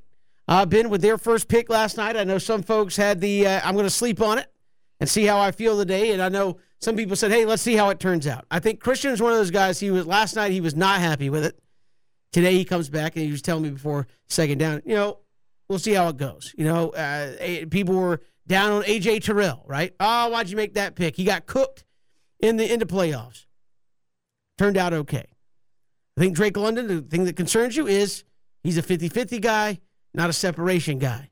He's a catch radius guy, not a I'm going to create separation with my speed kind of guy. And you had some of those guys on the board. Obviously, you were the first team to take a wide receiver. Where are you on Drake London now that you've had 24 hours to kind of sleep on it, think about it? You like the pick, or are you still like wait and see? I know everybody could be wait and see, but I mean in terms of how he's utilized, or have you started to come around and say maybe it was a good pick? Where do you sit here in the aftermath? I still feel the same, Kevin, because this is what I realized about the draft, right? I shouldn't have to talk myself into anything. We was at Coach's Corner yesterday. Everybody stopped. When the drink, right? He says, the 8th overall pick, the 2022 NFL draft, the Atlanta Falcons select Drake London. And everybody was just like it's a puzzling look, Kevin, because number one, I did not see the other 5 coming off as quick as they did. But it goes back to what you were saying.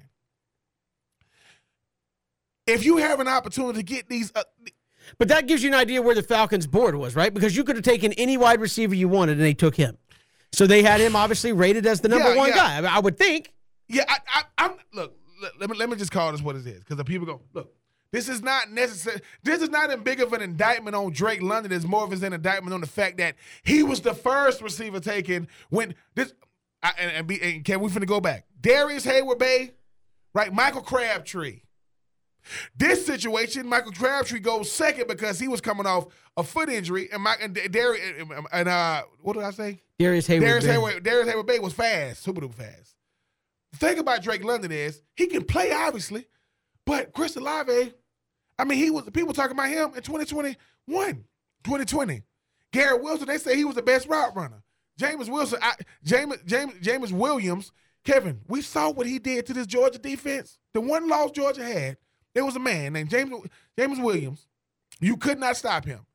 Williams, Olave, and Wilson were all on the same team at one point. Treylon Burks, you saw what he did at Arkansas, and obviously you got Bolden from Penn State. Kevin, I go back to what you were saying. Look, we've watched enough of the draft to be able to say, Terry Fun, no, man, because this is an offense that needs guys that they can get open, not 50-50 balls. Okay, Dez Bryant, when he first came into the league, he was winning 50-50 balls, and then when people realized, well, dude, that's half of his arsenal. He only run a slant, he only run a dig, he only run a shallow cross. He ain't running goals unless he just get a one-on-one with no safety over the top. So for me, Kevin, what scares me is Marshawn Lattimore going up against Drake London. Because that's who he's going to get, right? Then you talk about Tampa Bay's corners, right? You talk about, oh my goodness. You talk about J.C. Horn, former number 1 overall pick in the 2021 draft from he was a high drafted DB in 2021 out of Carolina. J.C. Horn versus Drake London. When J.C. Horn had to go up against the likes of Jamar Chase, Justin Jefferson. All I'm saying is, Kevin, he's 50-50 in college.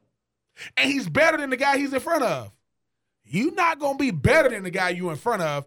We're going to learn a lot about him, but I do think, Kevin, it goes back to I shouldn't have to sit on no picks. Now I will say this. I can come around. Trey Young, I apologize. Right? I was wrong. And if I'm wrong, I'm wrong. I hope that I'm wrong. But Kevin, you know just like this. That back of your mind thinking, it's always there. You know what I mean? But you start saying to yourself, all right, Drake. We'll give you the benefit of the doubt. But come the fall, I'm saying, yes, I mean, that's the proof of the pudding. He's going to have to be able to get open. Now, moving ahead to tonight, you have 2 picks in round 2. You have 2 picks in round 3. 11th and 26th overall picks in round 2. 10th pick and the 18th pick in round 3. What do you feel like they can get addressed? What do they need to get addressed in those 4 picks tonight? Defensive end. I mean, I'm sorry, Kevin. But you're already, 5-6 deep on that already? Yeah, but Kevin, okay, think about this. Okay, you're now I've heard some rumblings. Don't get mad at me, Atlanta faithful. I heard they might be trying to package Grady Jarrett because they might be saying, look, maybe we've gotten the best out of Grady Jarrett. And I go back to what you said about Atlanta Braves. While we have somebody who we can trade, a tradable, because it's not, look, let's call it what it is. Atlanta's not going to be competing that much in 2022. That's not that crazy. This is with my, Atlanta Falcons fan and analyst hat on. But I do think, Kevin, you got to add more, because Dante Fowler Jr., do you even remember him playing for the Falcons? I mean, I just think that, Kevin, you got to address it with a defensive end, right? I really, really think you're going to want to get a running back because, Mike Davis, Cordell. Again, far be it from me calling for somebody's job, but this to me in the 3rd round, could you get a guy like Brandon Robinson? Could you get a Zamir White? Yes. And you could, you could tell Mike Davis in training camp. Right? I mean, that's how it works. You look at it and go, we got 3 running backs. Why'd you bring in another one? Hello? That means somebody's about to be gone. Right? What did Mike Davis do last year to say that your job is not up for grabs? That's what I'm saying. Listen, I'm going to say this. No one remembers Mike Davis last year in 2021. Right? He didn't do much of anything. He did not lead his team in rushing or rushing touchdowns. That will go to Cordell Patterson. Now, we having 2 seconds and 2/3. You be smart with it, right? You be smart with it. You make sure. You talk. You can always use offensive line help. Let's call that what it is. Yeah. You're gonna want to try to get some more depth. Because you still need a safety. Like you still need a safety that can go along with with Grant and those guys last year. And Kevin, look, I will say this. The second round you get an O lineman, and you get, a defensive end. Your 2 third-round picks, and this is not crazy. If you get a running back and a safety, because now they're going to be contributors, right? I always go to what their grade was, not where they got drafted. All would be top 85 picks at that point. But we said this. When the only reason why you was able to sign all your 2021 picks because you got rid of Julio. You couldn't sign none of them, right? Check. The only guy that we remember that actually contributed was Kyle Pitts. He was force-fed. He was going to be the number 1 guy, at tight end. I get that part. Right? I think what happens now is, right, Hayden Hurst, he's gone. Like, he's moved on. I think he's at Cincinnati now, right? You go ahead and you address the O-line position or you get a defensive end, that'll be fine. And if you get a safety and a running back, I think that'd be fine as well. And we got a call, 912-342-7184. Falcons fans. Let's go to Ray. Ray's listening in Brunswick. Ray, welcome to the show. How are you? Good, man. Good. Enjoying listening to y'all as always. To Ben's point about Grady Jarrett, yes, as much as we like him, and we Falcon fans, because we just sorry way too many times. We fall in love with these players, right? I got news for anybody else that's a Falcons fan. Grady Jarrett does not fit the 34 defense, which is what Dean Pease runs. Okay? Love him as maybe a 3-4 defensive end, but look at the money he's making, and look at the fact that 2023 is when all this stuff comes off the cap and the Falcons can spend money. So the question is, what are we spending money on in 2023? So in the meantime, instead of extending Grady Jarrett, you trade him, you get more draft picks, you make some picks. You have got to pick up a nose tackle that can go in there and anchor against the run. And also somebody that will help keep your edge rush. We are going to get today at least one, maybe two. Okay? I would all but guarantee it. Lastly, I feel you on the Drake London thing. I actually think that Arthur Smith is playing the long game with that guy, because what does Arthur Smith like? Big targets. We know Marcus Mariota is not going to be around for that long, and that partially depends on his health.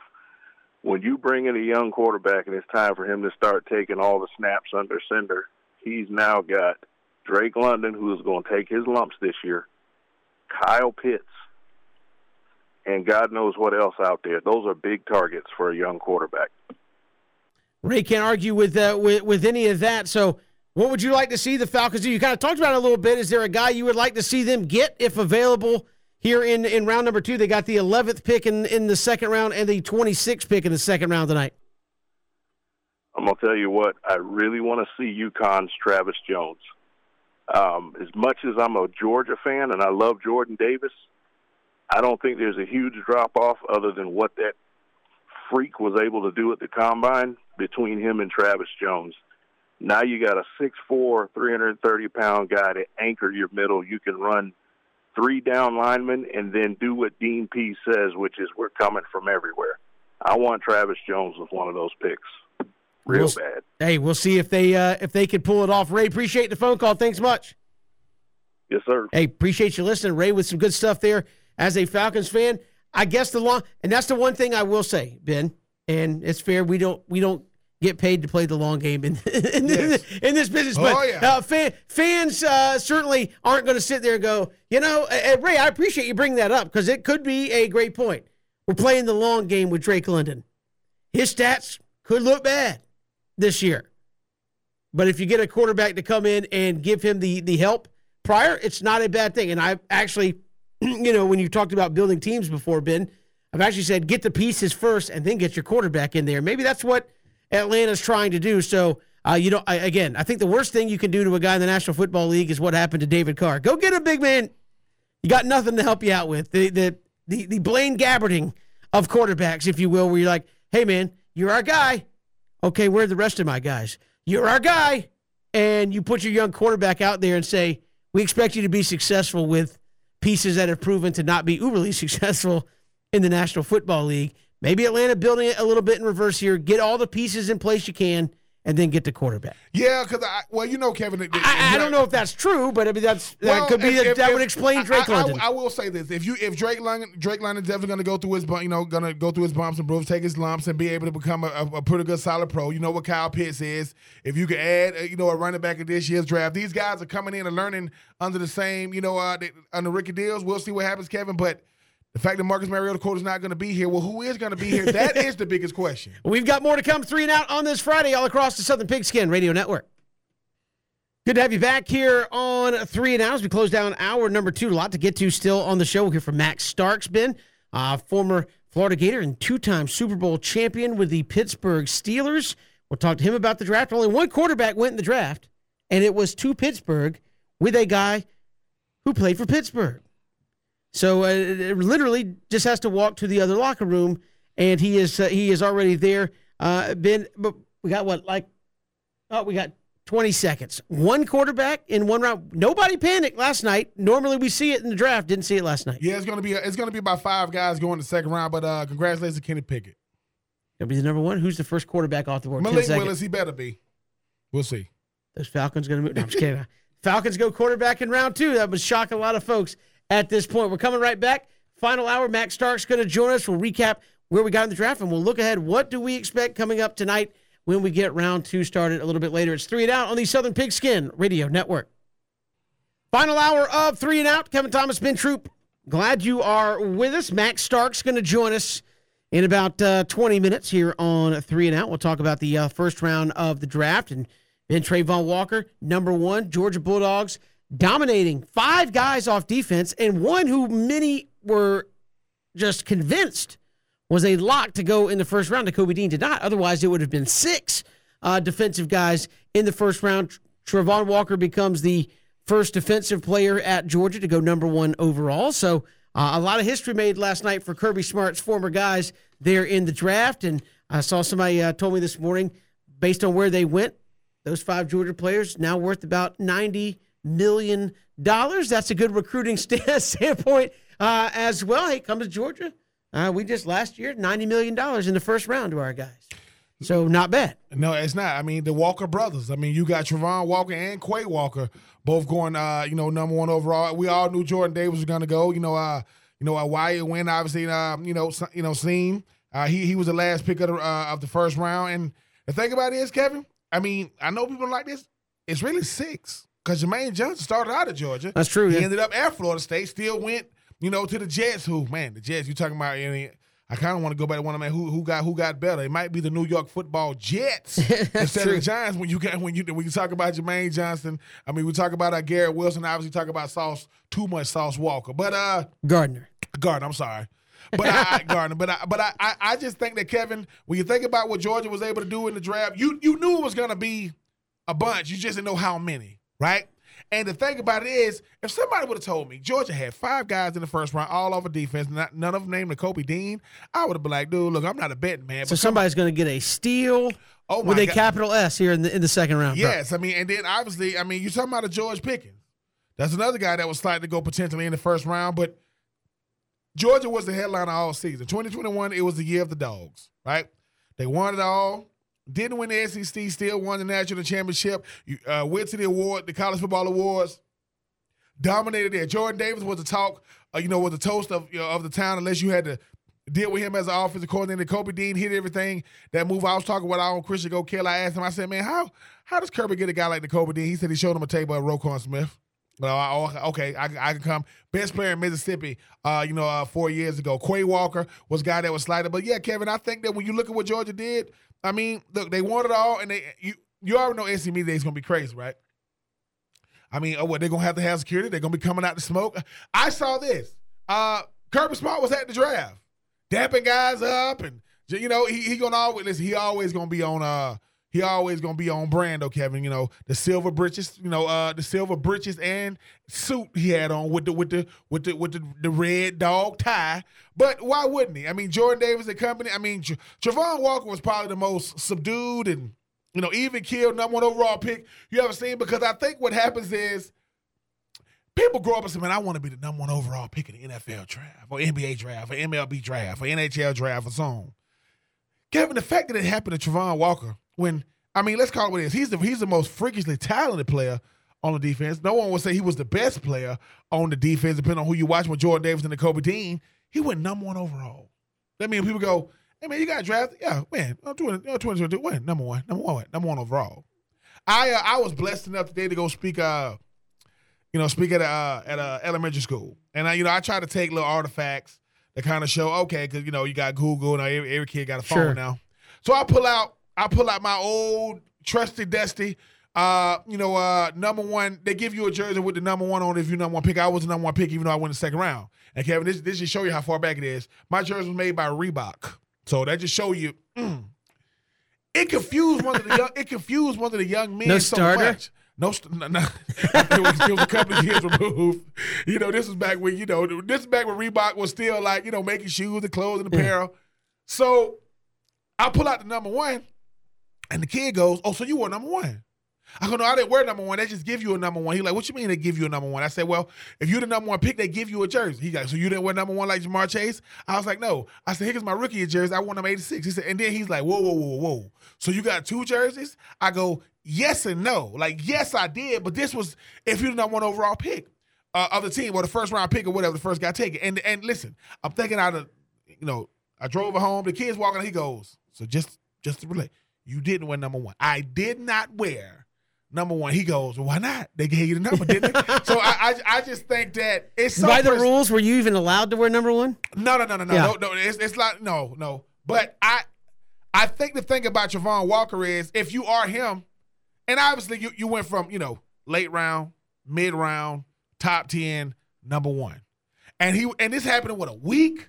This happened in all of a week, and you look at the upside, Kevin. I think sometimes certain teams look at guys and go, dude, because I don't know how good he can be, that's good enough to be number 1. Why? Because I think we get too enamored with he's the number 1. The number 1 overall pick doesn't mean I was, quote, the best player in this year's. That's not what it means. That means that when I look at all the intangibles, I check him off across the board. When I look at the ceiling, he has no ceiling, right? He's a guy that can do anything. Like you say, Kevin, he can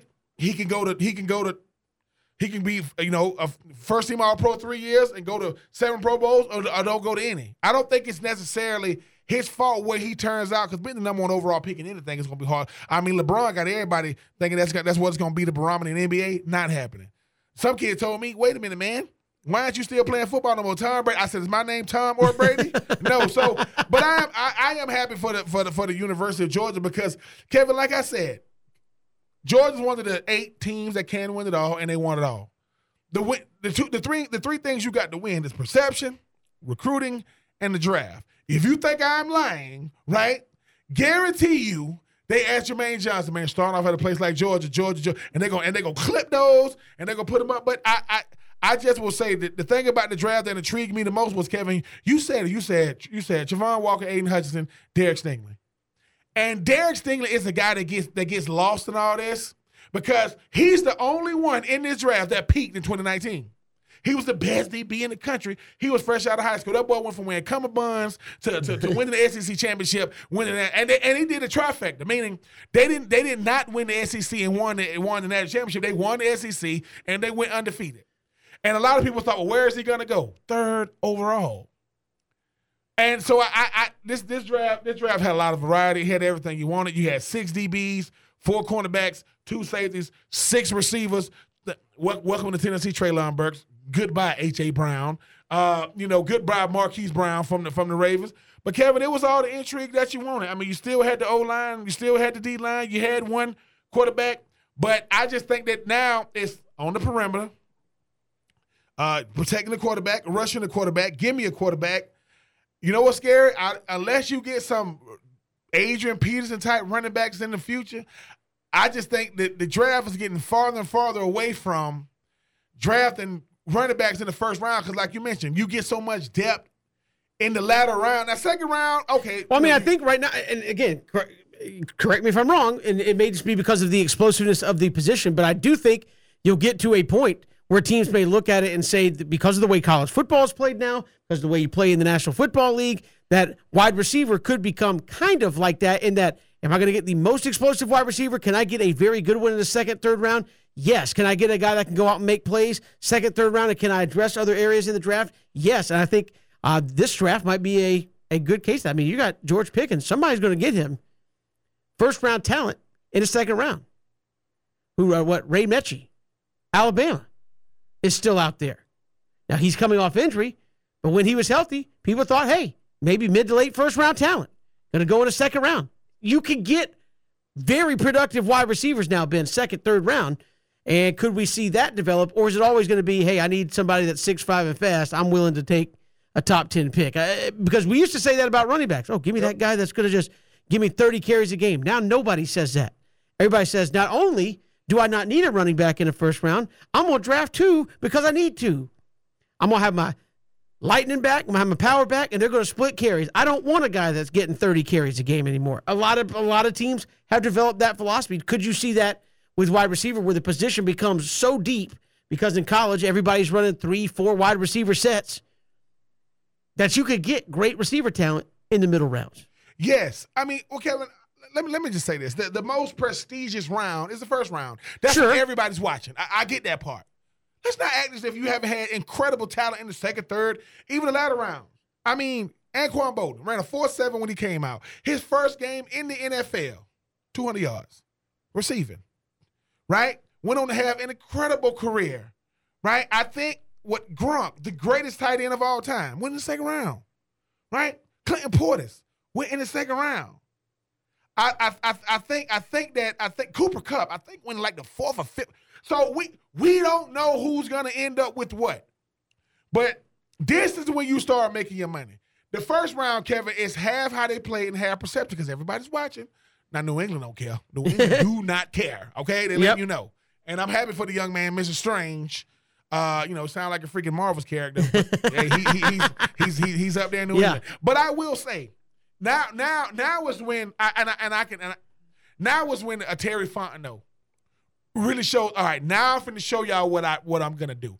Because even with the Drake London situation, they knew, hey, man, let's go ahead and get Drake. Well, because they all about to come off the board. These GMs, man, they know. Like I say, Kevin, look, you've been watching baseball. If somebody stuck you out there with a bunch of scouts, you ain't told nobody who you working for. I'm with the ESPN Coastal Radio Network, right? You know how to see how fast that thing going. You know a changeup when you see it. You know a slider. But this thing, you know a good changeup when you see it, not just a changeup. I said, ooh, that slider there is nasty. Because you've been watching it that long. That people don't got to pay you to know what you're looking at. Now, okay, all right, scouting department. Come on, because why? I don't know if they're going to show inside these meeting rooms. Now, Jerry Jones, he going to use all the pub he can get. But now you say, all right, man, tell us about this kid you want. Because having 4 draft picks coming up for a team like the Falcons, Kevin, because they're going to have to, the thing is we learned in 2021, if you can't contribute early on this young team, it's a learning curve. It's going to be rough. But I do think now is when you flex a little bit, because now, Kevin, is when we're going to get a bunch of did you see what they it's going to be a bunch of that now. Yeah, that guy's still out there on the draft. Yeah, I mean, I think there's a lot of that could be happening here in round number 2 of this draft tonight. We got so much to get to. We will chat with Max Starks, 2-time Super Bowl champion with the Pittsburgh Steelers, coming out of Florida, 3rd rounder. We'll get his thoughts on the one and only quarterback that got taken in the first round. Kenny Pickett from Pitt goes to Pittsburgh in the first round last night. And where do we find that value in the draft? Again, it was all receivers, corners, and outside guys on the lines. Protecting, getting after, and not a whole lot in between there last night. Max Starks joins us next. Here it's 3 and Out on the Southern Pigskin Radio Network. We're streaming live, ESPNCoastal.com. Also on Facebook, Twitter, and YouTube. Like and subscribe our YouTube channel at ESPN Coastal, and you can watch along every single day here on the show. It's 3 and Out, and we'll come back with Max Starks. Willis was going to be the first quarterback off the board, but they get a Pitt guy to go play for Pittsburgh. What's the kind of thought there about Kenny Pickett and what he brings to the organization? Well, I think the biggest thing is he literally has to go in the door and go to the left instead of the right. I think that's the biggest thing that Kenny Pickett has to fight, that urge, because the Steelers and the Panthers split a facility over on the south side. And so when you look at that, you know that, okay, this is a guy who's played in Heinz Field, who knows what Heinz Field is. It will be a little bit more full than what he played with at Pitt as far as crowd goes. But I think he makes a smoother transition. Of the quarterbacks available, I think he was the most starter capable from day one, even though I still think he needs a little bit more polishing. But he also had an offensive coordinator, Mark Whipple. And if people aren't familiar with that name, ex-coach at the Steelers when I came in, and guess what? He had Ben Roethlisberger as a rookie. So Mark Whipple, being a guy very well versed in the Steeler way and Steeler tradition, was a guy grooming Kenny Pickett. So I trust that. I trust Kevin Colbert and Mike Tomlin literally hanging out after practice and watching Pitt come on the field as the Steelers come off. They have a lot of insight and knowledge to be able to go ask the questions next door. They've seen this kid, for the last 5 years, so they know everything they want to know about him. So I think this is one of those where I got to trust the GM and trust the head coach on this pick and say that he might be the best fit of the quarterbacks. And that also shows you that Mitch Trubisky is not necessarily an answer. He's a bridge. And I think that kind of got, completely answered by us, that he is not the future, and also Mason Rudolph is not the future. Max, when you talk about a guy like Ben Roethlisberger, 18 years ago, I didn't have to get another first-round pick until last night. You talk about a guy, like Mason Rudolph, like Mitch Trubisky. How much these guys understand that watching the draft lets you know what your role is going to be. Mitchell is obviously going to be, pinned to be the opening day starter, but he knows, look, man, you will play until the young guy's ready, and you're going to play starter as well as helping groom this new guy. Yeah, no, that's exactly what it is. I mean, this is that moment we dread, Troop, right? You don't want to watch the draft, but you still got to keep that side eye on the draft. Like, hey, what they doing? What they doing? What y'all doing? Whoa. You know, you kind of have that mentality where you're like, okay, this is what the organization thinks of me. If I'm a guy that's looking for a contract extension next year, you're looking at those top 3 rounds. Like, are they drafting my replacement? You know, hell, look at A.J. Brown. They literally traded him to Philly because they wouldn't give him, $20+ million, and then they went and drafted his exact replacement, the guy that was comped to be him, and Treylon Burks. So I think when you look at that, you understand it's a tough decision, and at the end of the day, this is a business, and businesses are out to make money. If you're in business to lose money, you are not supposed to be in business, and I think that's kind of one of the key roles that we have to learn. So you watch that with the side eye. Mitch Trubisky knew he was on a prove-it contract. Now he has to really go out and prove it because you have the young pup nipping at your heels, and you either have to quell that, or if you're a weaker person, you're going to fold under that pressure. And this is kind of a make-or-break time for Trubisky, because for the Steelers, they're looking at we have trade assets. Who's it going to be? Are we trading Kenny Pickett, or are we trading Mitch Trubisky? The choice is yours, right? Red pill, blue pill. Think Matrix. And Max, when you think about this organization like Pittsburgh, obviously you spent a lot of years there being drafted by those guys. Mike Tomlin's never ever had a losing season. You look at the stalwarts like a T.J. Watt. You look at guys like a Harrison Freiermuth in last year's draft. You bring over different guys. Why isn't a team like an organization like Pittsburgh just understand? Because you hear the term, no, they are built to be a Pittsburgh Steeler, not just playing in Pittsburgh. Why them guys seem to find a way to get it done, and they know the right guys to come in and do it the Pittsburgh way? Well, I think the biggest thing is culture establishment, right? You have a certain mindset and mentality that when you step through those doors, you know what the expectation is. There's guys at literally every position you can point to that are either perennial All-Pros, Hall of Famers, that played your very same position, so you know what the standard is. And that's why Mike Tomlin uses that phrase, the standard is the standard, because Pittsburgh has laid that foundation since the 70s of what it means. You are going to be tough. You are going to be smart. You are going to play 4 quarters of football and sometimes over that, but you will never quit. You will never give up, and you'll never look down. I think that was indicative. I think Ben embodied that when we look at last season. How many times Ben tried to come back from being down 20-plus points and finding a way to never give up until the last moment. I think those are the things that, embody that. So people have an identification. Just like we see brand names, when you see the Nike swoosh, man, that's a good shoe. I need to go get me a pair of those. And I think that's the same thing. When I go to McDonald's, wherever in the world it is, I know what a number 1 is. And I think you kind of have the same thing with the Pittsburgh Steelers, is you have a brand that's established. When you see a sticker on one side of the helmet, it has those 3 hypercycloids, and you see the Steelers logo, you know what time it is. I need to go ahead and put some extra tape on my wrist, maybe even throw some tape on some knuckles because they might get busted, and I'm in for a 60-minute fight. And I think you have to have that type of mentality. So when the Steelers draft, they're drafting guys that understand that. They're drafting guys who identify with that, because that's going to make it an easier culture buy-in. And then you have Mike Tomlin, and there's a standard there. He does not lose. He is not a loser.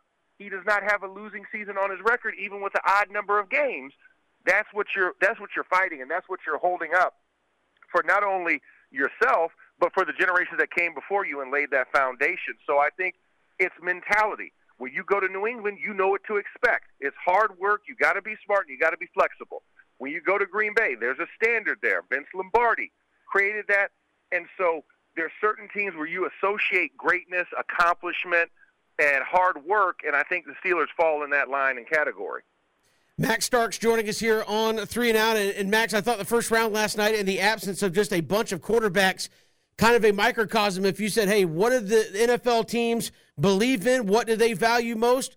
We valued tackles and guys to try to defeat those tackles. We valued wide receivers, 6 of them, plus 2 traded, and guys to try to shut down those receivers, all running rampant there through the first round last night. Well, Kevin, I think the other bigger issue is this game is played on the perimeter now. Today's NFL is a perimeter game. When you talk wide receivers, corners, defensive end, outside linebacker types, edge rushers, and offensive tackles, that's all perimeter. This game is built on what can you do in the perimeter. Even when we draft running backs, how good are his hands? Can he catch out of the backfield? Can he pass protect? Those are the things you value versus can he run 17 guys over in a row through a brick wall? You know, those guys are few and far between. That's the Derrick Henrys of this world. But that's an old-school mentality that Tennessee has. Most of teams are wanting to be on the exteriors, 11 personnel being the number one personnel grouping last year in the NFL. That's 3 wide receivers. And guess what? I need enough cornerbacks to defend 3 said wide receivers, if not 4 wide receivers. So you see all of this. And what does an edge rusher do? He shortens the time that cornerback has to block said wide receiver and keep him locked up because he's putting pressure on the quarterback or moving him off the point. So that's where the game is going, and you see that exterior emphasis for a lot of teams, and protecting and shoring up your offensive line is one of those key things, as well as bolstering how you attack. Can I send more than one guy? Can I send waves of defensive ends at you? Do I have enough lockdown corners and also slot guys who can play those positions? I think that's going to be the emphasis here in day 2 is where are my corners? Where are those interior guys to protect for blitzing, and also linebackers? I think those are the guys that are the emphasis outside of the other 4 quarterbacks that will go here today in day 2, and that's what we kind of have to keep an emphasis on. It's edge you build out all the way through the inside. And, Mac, finally, when you think about the draft, as you mentioned today, too, you still got a lot of quality players still left out there. But you being a guy that played the left tackle position at such an extraordinary level, you look at a guy like Evan Neal, who was supposed to be the consensus number 1 overall pick, ends up sliding, if you want to call it a slide, still went in the top 10. You talk about the game being played on the perimeter. You talk about them guys that rush the passer. But what is more likely to be the next, iteration of these big-time players on the inside? Is it going to be the Aaron Donalds of the world and him, he birthed the next generation of D-tackles? Or do you still think it's going to be the Javon Walkers, the Aiden Hutchinson, the Bosa brothers, the Von Millers? Do you think it's going to be inside or outside? I think it's still outside. I mean, Aaron Donald is such an outlier and a once-in-a-generation type of player. You want those guys. You want to see them. But like you said, you're not getting Reggie White. You're not getting Trevor Price. You're not getting Bryant Young. You're not getting these amazing interior 3 techniques, the Warren Sapps of the world, because they come few and far between. But I think you can bank on exterior guys. I look at even a guy like Jermaine Johnson sliding as far as he did. Like, Jermaine Johnson was a steal at the end of the draft, and the Jets went back into that first-round pool to get him because he was slated as a top 10 talent. This guy was not supposed to go past the Washington Commanders. And he falls, and now it's a great value. I think everybody still values the edge because you still have Von Millers, right? Von Miller just got a hefty contract to go to Buffalo. Chandler Jones gets paid through the nose to go to Las Vegas from Arizona. They still value and covet those guys because they know it's harder to find Aaron Donald than it is to go find an edge guy. And if I can get at least volume, more often than not, I'm going to hit versus being wrong. And I think Jacksonville, yes, you got a tremendous ceiling talent for Trayvon Walker, but I still think your biggest issue is who did you draft number 1 overall last year? And what did you draft at the end of the first round at 32? You drafted a quarterback and a running back. Where do they play? In the backfield. I would have rather fortified that offense because I need you to score points in order to be competitive in this league. And I don't think they did that. And I hope that they take that type of emphasis coming into day 2 to really focus in on their offensive line skill building, because I think because edge rushers are getting so different and they're so much faster, stronger, elusive, you've got to have the talent to protect them. The great Max Starks joining us here on 3 and Out. Max, appreciate the time. Thanks so much. Thank you, guys. Take care. Max Starks joining us here on 3 and Out, talking about those guys that went up front and been, as I said, just overwhelming in the first round. Receivers, cornerbacks, tackles, and edge rushers. We're drafting guys to make plays, and we're drafting guys to stop them from making plays. Seems pretty straightforward. No running backs? Yeah. 1 quarterback. Yeah. I think maybe 1 interior, maybe 1 or 2 interior offensive linemen, and 1 or 2 linebackers. And that's it. Everything else, as you said, was stop me on the outside and protect on the outside. Yeah, Kevin. I mean, you even called it. You had Derek Stingley Jr. going number 3 overall, and then you see Sauce Gardner go number 4 overall, and then you get down, to the Falcons. They get Drake London. Then you're talking about Traylon Burks. Then you're talking about Olave. Then you're talking about Gary Wilson. Then you're talking about Dotson out of Penn State, and then all of a sudden, you're talking about being able to say, hey man, you get seen at the end at the last pick of the first round of safety, but then you get a guy like Kyle Hamilton, which I think was a steal. But the thing about the National Football League, it doesn't change certain things. You get a guy like Trevor Lawrence, you want to give him help, right? But then next thing you want to be able to build this thing. I just think that the National Football League is all about who can I get right now to be key contributors right now. Coach Selah up there, with the Jets, he's up there yelling. I mean, I know I was doing the whole too much sauce all night. Yeah. He was yelling sauce because Kevin, in his mind, I got the best cornerback in the draft. I think it ended up being, if I'm not mistaken, it ended up being 4 cornerbacks going. Kyrie Elam and McDuffie, coming from UW. You got to have. I need a lockdown guy on the outside, and I need a slot guy because it's gonna be 3 wides. Because last time I checked, people, I mean, I'm just saying. I mean, when you look at the Rams last year, all I'm saying is you got a lot of guys to deal with. So yeah. I think Kevin, that when it comes to the draft, though, it's gonna be crazy. Day 2 is gonna be wild. But if you win the first round yesterday, you are slated to not just be a key contributor, a starter from day 1. Yeah. Again, nobody running 2-back sets much anymore in the National Football League. We've got more to come here. It's 3 and Out on the Southern Pigskin Radio Network. Good to have you along on this Friday. Round 2 and 3 coming up tonight here in the NFL draft. Falcons will have 4 picks tonight. Come on. Drake London on campus. They're in Flowery Branch saying you getting a Drake London? No, I mean you'll appreciate this though. He goes in and he responded to the tweet showing him showing up. He goes, I don't know what it is. He goes, I don't have a limp. Everybody says I just walk like an old man. That's from him. As long as he ain't running like an old man when he get out there in the field, you can walk how you want to walk. As long as I don't, it feel like an old bus door opening when he taking off on the route. You can walk without however you want to walk. Yeah.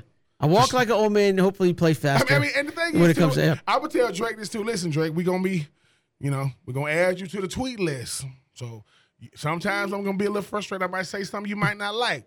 But if you ask Austin Hooper, if you respond to me, you get new contracts. You might not. You go to Pro Bowl. I'm just saying. No, I like Drake responding to fans shows. No, he's responding to the Falcons, putting it out there. Yeah. Well, responding to the Falcons shows that he has a human side to him. I think you got to learn how to utilize social media if it's going to be a part of your life. But Drake, listen, when the real bullets get defined, all that cute stuff goes out. Run as fast as you can at that point. All right, day 2, Ben. What do we expect here? The Falcons have 4 picks tonight, 11th and 26th. In the second round, third-round picks, they're at 74 and 82, which are the 10th and the 18th pick. So a chance to get 4 ball players in the top 85 for a total of 5. 5 top 100 guys. That's not bad for a draft. But you got to make them count, obviously. Yeah, you do, Kevin. I will say this. This team needs a running back. He's not gonna go in the second round, right? I think he's gonna go in the third. The 2 second-round picks, I think you go defensive end, Kevin, because I think you still got a lot of quality depth at the defensive end position. You are losing. So you go 2? Take 2? Well, I will say this. I wouldn't be surprised if your number 2, your 2 second-round picks are linebacker at the end. You just traded away, or you just lost the number 1 tackler in the National Football. He's gone. I think you want to try to replace him with a young guy you can develop.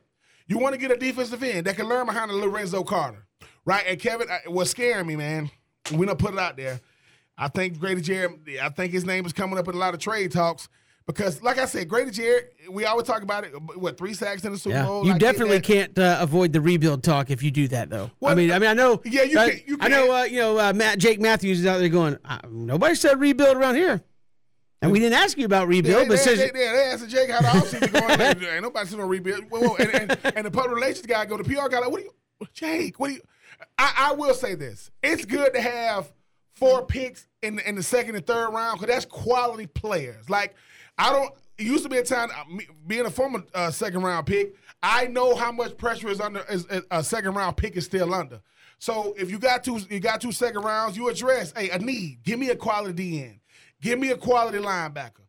And it's the 2 third round picks, Kevin. Do you go running back, O-line? Because now, do you shy away from anything that doesn't get you more picks? Are you shying away from moving up because you need players plural, not just a player. I mean, you need so much. Would you rather take more players versus one really good player? I'd rather take more because because no matter what, the entire draft from pick 1 to pick 253, that is potential.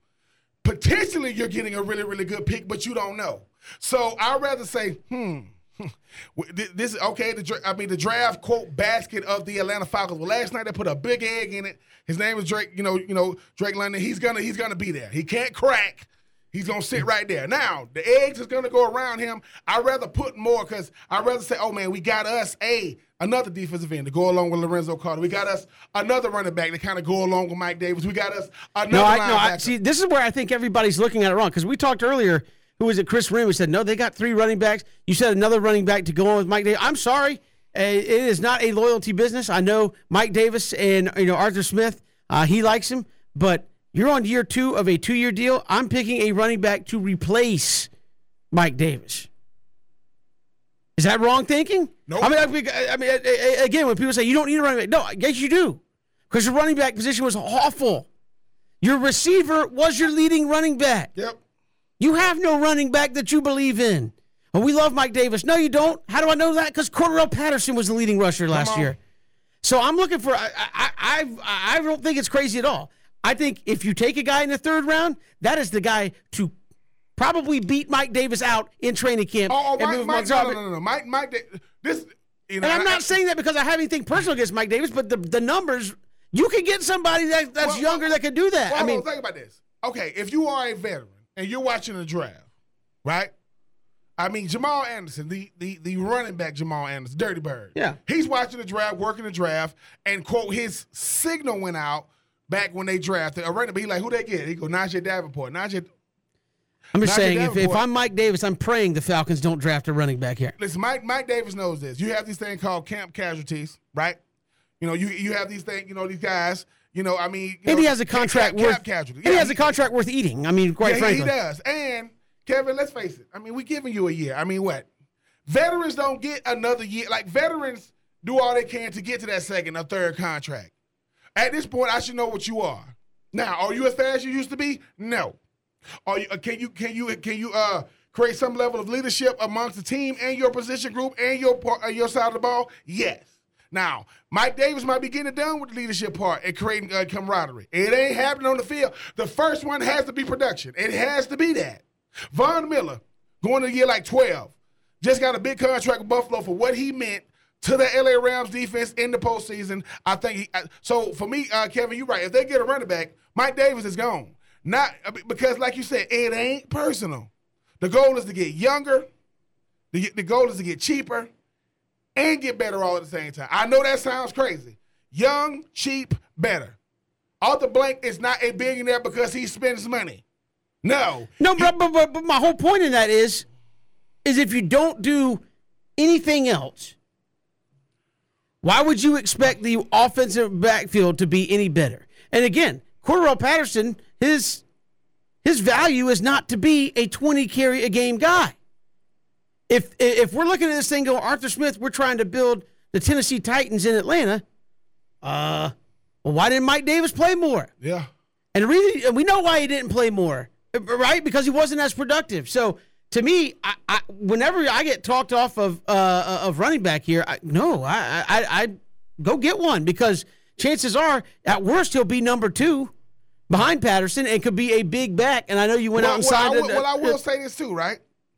Cordarrelle Patterson didn't play running back because, we wanted to show him off. He played it because you needed him. He had to, yeah. He had to. So Kevin, think about how much gadgety, because you're going to have certain gadgets. Everybody wants a Deebo Samuels, right? Cordarrelle Patterson, he ain't Deebo, but he's the Atlanta version of it. If I got, Drake, I got, I got Alden Tate, I got Kyle Pitts, and I add me a running back. Now I can act, because Kevin, let's face it, we don't know how the running game was actually looking at under Arthur Smith. And you got Damian Williams. I mean, yeah. So I will say, but I think if you draft somebody that even in the 3rd round, they got a great chance at being number 2. I mean, yeah. I think they really do. And you always want a veteran to show the young boys the ropes. I mean, people say they are always drafting your replacement. They are. Let me tell people something. Not only are they drafting your replacement every year, in a sense, what you think recruiting is?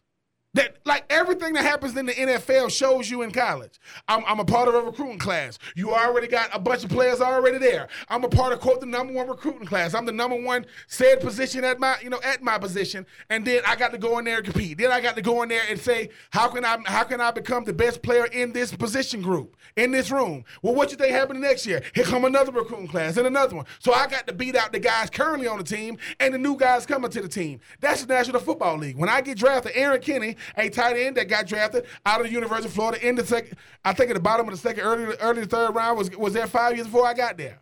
You know why he took me under his wing? Because he knows at the end of the day, while I might be grooming the guy here to take my job, he needs me. Why? Because we are reflections of each other until we are not. And quarterback is different because they're the only one out there. Well, the last thing you want is when you go to the staff meeting room and they're saying, what the hell going on with the tight ends? Because they ain't going to say, oh, EK looks good, Ben looks bad. Listen, somebody told me this. Whoever you choose to marry in life is your choice. Whoever you get paired with in business, it's not. That is not your choice.